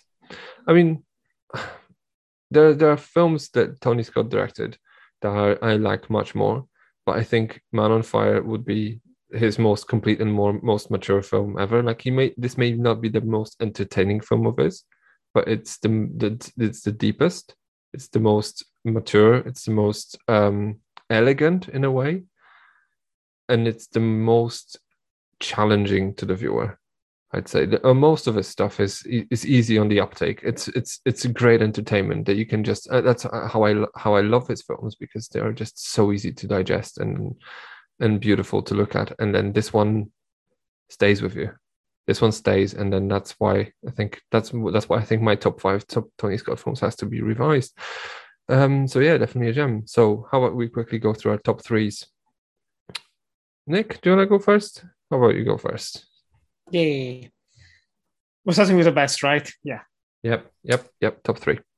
So number 3, we mentioned it during the conversation. I think all 3 of those moments, we did mention all 3 in the conversation, but number 3 is the meeting after the swimming race, when it's Creasy, Lupita, Rayburn, and his wife together, just talking and having a good time, having a laugh. It's standard. It encapsulates everything that makes the first act of the movie so powerful, so engaging, so compelling. Just it's great. It's a great human moment preceding the madness that will arise after the kidnapping. The second scene is when he nearly kills himself with a bullet. The way it's put together again, like the sound, editing, Denzel's performance, playing with the gun, just drinking and drinking more and more. It's fantastic. And lastly, it's without a doubt for me, it's the kidnapping scene. Just it's perfection. I honestly think that's a perfect scene. I must have watched that alone a dozen in the past few days. Just looking at it, there's someone who made a lovely breakdown on YouTube of each moment of the scene, how it's edited, how the sound is used, the performances, the visuals, the callbacks, like Creasy shooting the gun in the air, just like for the swimming match, but she jolts, which is already a bad omen for things to come. You know, she's not going to be ready for anything that's happening. It's just, that's cinema. That scene is cinema. I love it. Awesome. Jack, your top 3? Come on. Easy peasy. First and foremost, the ending, absolutely emotionally draining, brutal, expertly shot. It breathes, it has air, it has fluidity to it, it has pause, it has reflection. It really puts the audience through the emotional engulfment of what happens to that character. Secondly, I think the relationship between Washington and Fanning is electric. How that is growth on screen, how it looks beautiful, the reflection, the brooding nature of philosophy that's brought forward there, how it builds one, builds the other, yin and yang, exceptional. Thirdly, let me think. I really like I said, I really like Lisa Gerrard. I like the score and everything like that. But the one thing I genuinely want to put forward is that I think Tony Scott here is actually on the amount of, how do I put this? I think Tony Scott puts forward his magnum opus in a way that he's firing on every cylinder. The editing is perfect. The dialogue here is perfect. The direction is perfect. The sound design is perfect. The editing is perfect. He is a master of his craft, and he curates an epic of proportions and makes it intimate. It's so hard to do. I think he does it with just sheer ease. And I can't think of a more positive thing to weigh up the film as that. Oh, amazing. You know, when I come to these things, I always have more things listed just in case, to avoid repeating myself, so that we can just have more things for people to listen to as well, so we don't go through all the same three things, because it's amazing, because there's honestly like a million things you can pick out from this film. They're just amazing. So I'll concentrate on one thing: moments of levity between Dakota Fanning and Denzel. Like in general, the chemistry is amazing, but there's the concubine talk, and then especially or like when he teaches her how to swim, but how he tells her that she needs to belch while having a piano lesson is just a beautiful moment of levity, like a calm before the storm. It's just actually perfectly inserted into the film. Another one, and I was just thinking to myself, let's just say it will be a tie between the symmetry of the bullet not working for Denzel Washington and working for Sam Raimi, then actually just elevates the whole film into the sort of mystical sort of plane of analysis. It kind of makes the whole thing more like much smarter than you'd ever give it credit for, because then just no longer is just a revenge thriller. It's a highly mystical, metaphorical sort of experience it's just amazing. But then I would have to repeat myself, because I have to say, because I could say, oh yeah, well, there's these nuances between. I don't care. So the absolute best standout scene that I written down first was the ending of the film, the life for life sequence, which also plays into the religious allegory when grasps the sort of St. Jude little medallion that he got from Dakota Fanning's character, and then just goes in there into an uncertain future that you can only expect is going to be terrible for him. Which is a bittersweet ending on one hand, because you know that she's safe, but you only expect that he's going to be subjected to hell on earth as price for this. It's a beautiful scene, and actually did make me cry, so there's that. So these are my top three. So bottom three moments, like this is going to be challenged. I'm not accepting any cop-outs, by the way. So bottom three moments has to be three. Oh, it's three. Don't worry. Number 3 is the opening scene. I think it's unnecessary. I felt like that the first time around. I felt that even more rewatching the film now.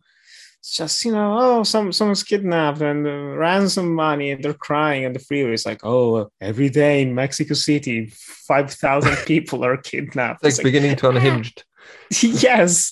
Well, no. I like the beginning of Unhinged. This was I didn't. It's just kind of like, yeah, it's setting up the context, this place, but it doesn't really work for me. It's kind of like, we don't need it. Just go to Creasy.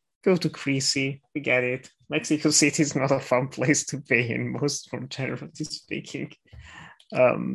Number 2, it's probably a pet peeve, but Denzel in the club with the bandana looks ridiculous.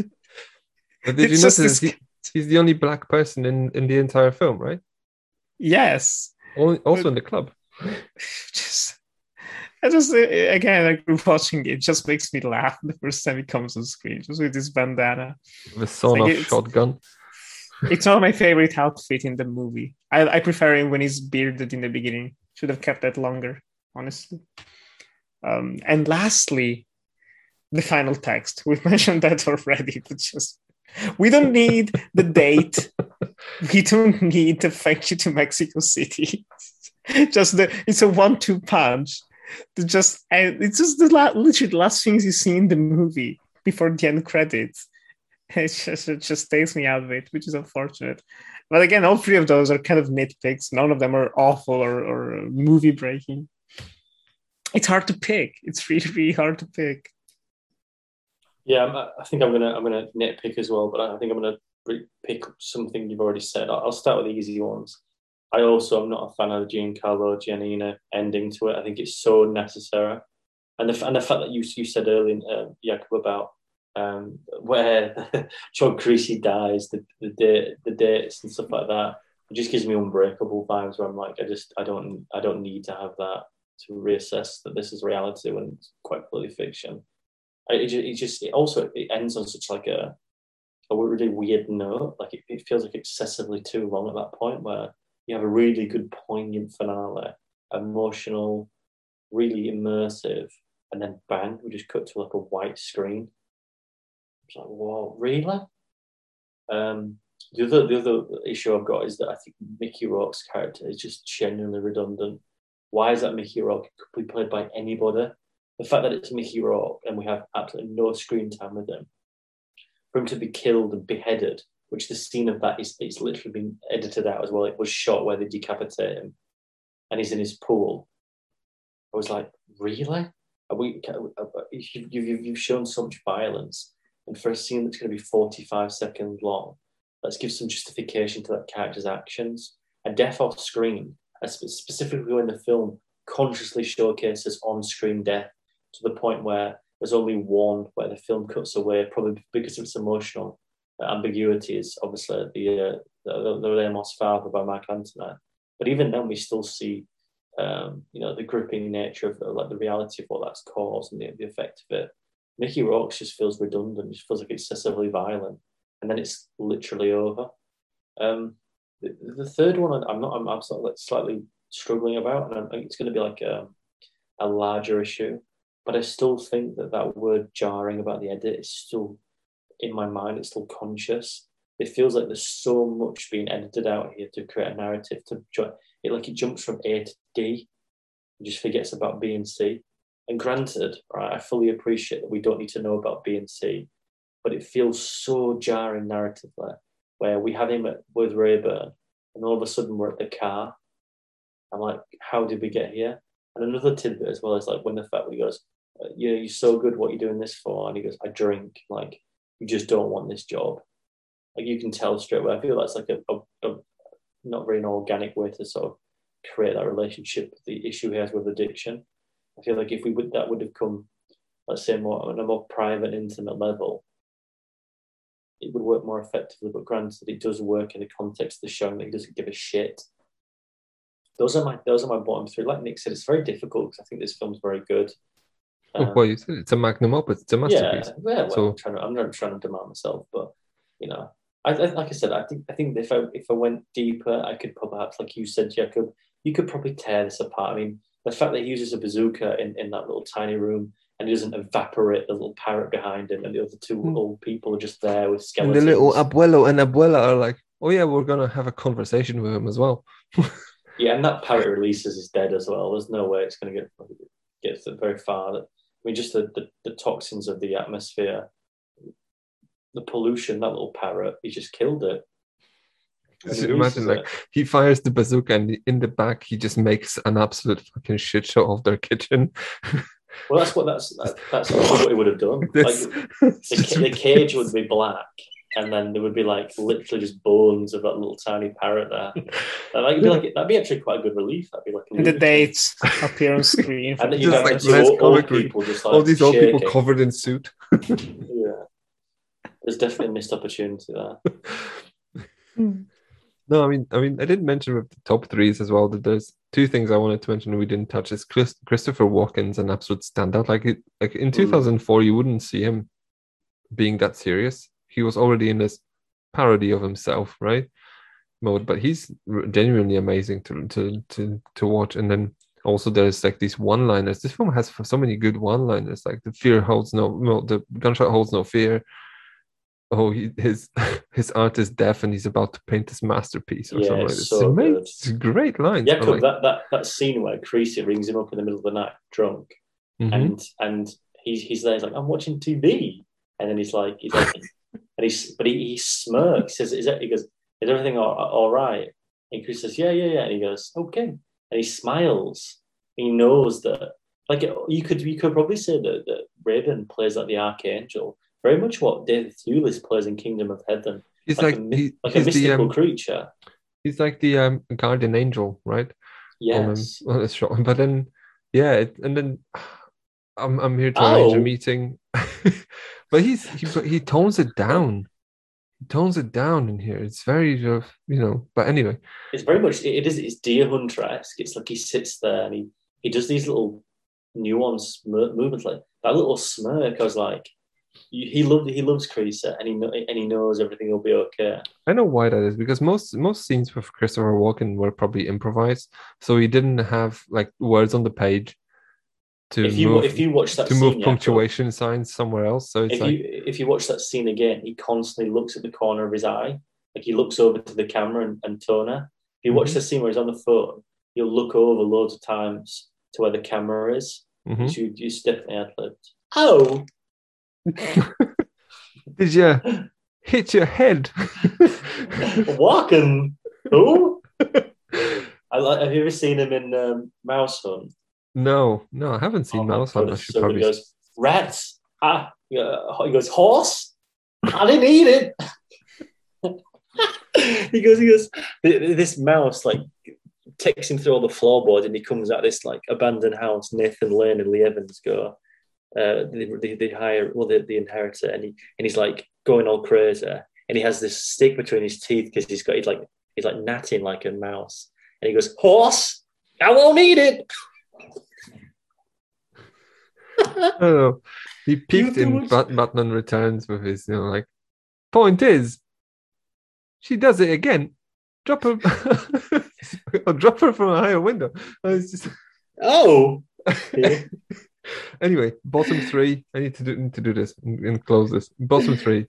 One thing, it's a bit much, is when he tortures the police chief and then he gives him a suppository plastic bomb. Unneeded. Like, I'm like, what? And actually has a countdown. Would that have worked? It's a bit much. Would that have worked with you with the original ending? Because the C4 goes back into a cyclical. Would have made it even worse, because like, it's look, it's cute and symmetrical. Fuck off. It's cute and symmetrical.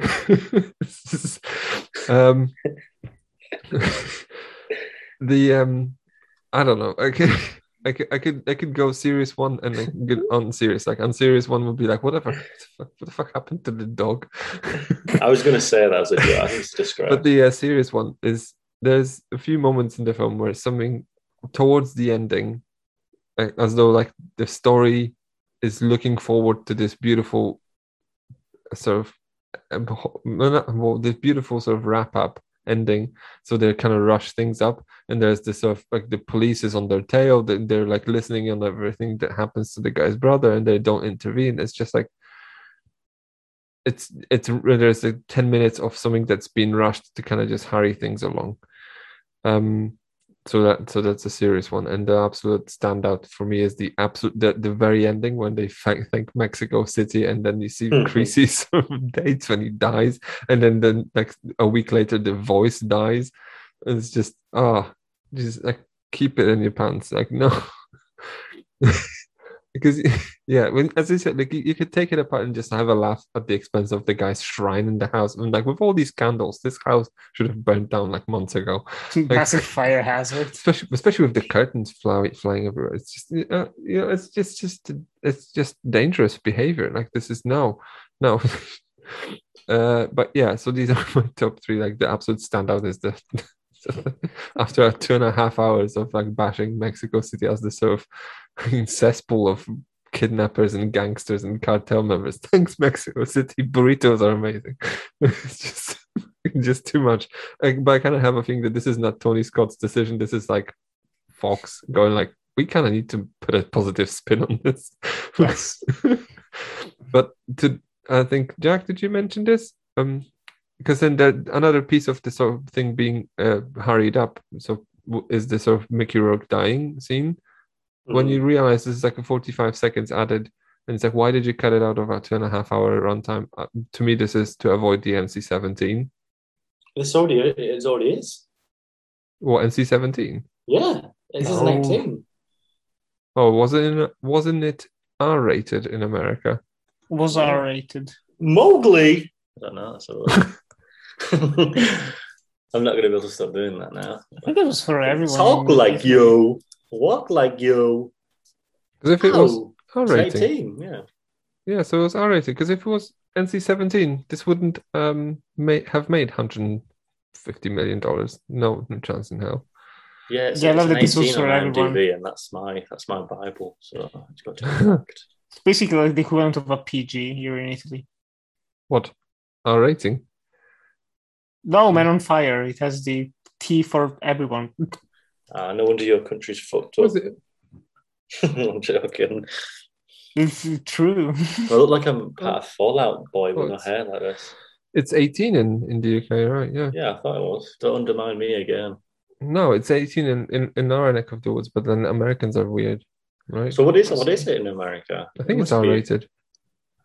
No, it's got to be NC-17, sure. I'm looking at. Do you think that's also a reason why there's no sex scene then? Because it does pull away when it gets to the. I think so, because I think this would have been too much. Oh. And then, but I have to say, like, on my sort of extended list of top elements was the way Christopher Walken licks his fingers. It's very sensual, isn't it? You know? One Obey time. me. It's just like when he talks about how death being his and he just licks his fingers. It's just amazing. This is just- making me hungry. I don't know. That makes you hungry? Thinking about the finger licking in KFC. You do like that. You've got a weird fetish for people eating too far, don't you? Oh, In so I your suppose film, you're a fan of The Return of the King when the guy that's eats the like John Noble, cranberries, that's like woof. John Noble's eating tomato, it pops out. Yeah, it's Yeah, just just gross. bleeding by lace, basically. I turn it off by that point. I've already seen enough. I'm trying to find a DVD cover of Man of Fire. DVD cover Well, a Blu-ray. Sorry. for the rating. That one. Yeah, it's an 8. I want to know what the R rating is. Yeah, that's an Oh. 18. IMDb says it as well. Yeah, No, I can't find it. Yeah, I think it's R rating. R-rated. United States R. There you go. Because it made $150 million. NC-17 films are not even are never making this much money. It's an R in Spain. Um, It's a 14 in Peru though, We'll have to go. We'll have to go and there a 12 watch in it. Czechia. 12. Oh. Jesus, really? Yes. It's Well. like Italy. We'll take it. 12 Anyway, in France as well. right. I'm on that getting note, lost.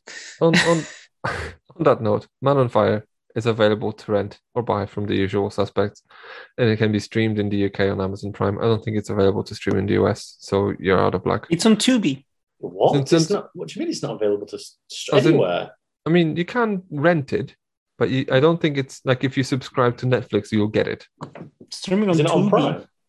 It's on Prime in the UK, yes.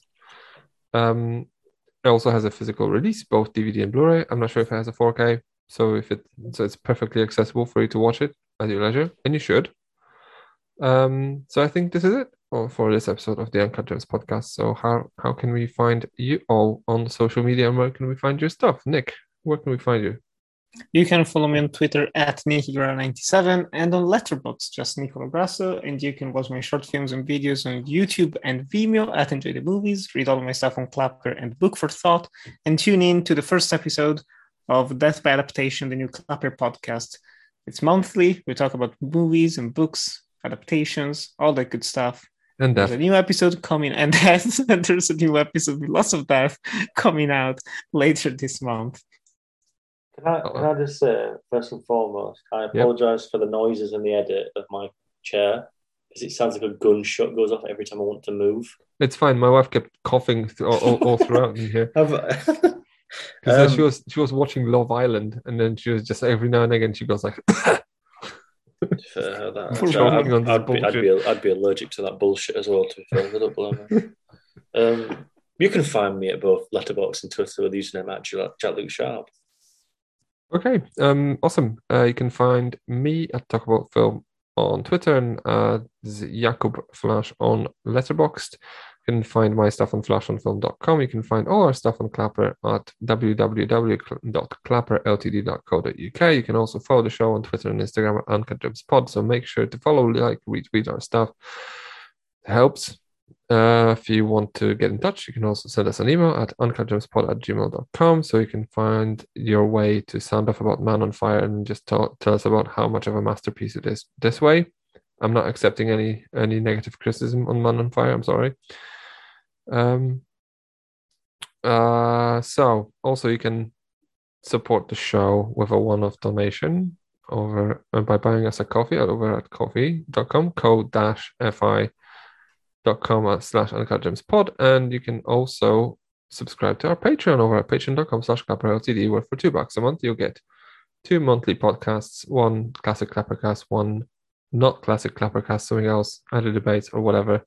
This month we've done a Tony Scott Red mini retrospective, so get on that. $2 is not much money, but you know, we produce great content for you to listen to. Hey, you can also listen to Clappercast at Clapper Podcast on Twitter, and you'll find links over there. And as Nick said, also Deaf by Adaptation at Deaf Adaptation on Twitter. You can find links over there, so that completes our CPU Clappercast or Clapper's podcast universe. Sort of.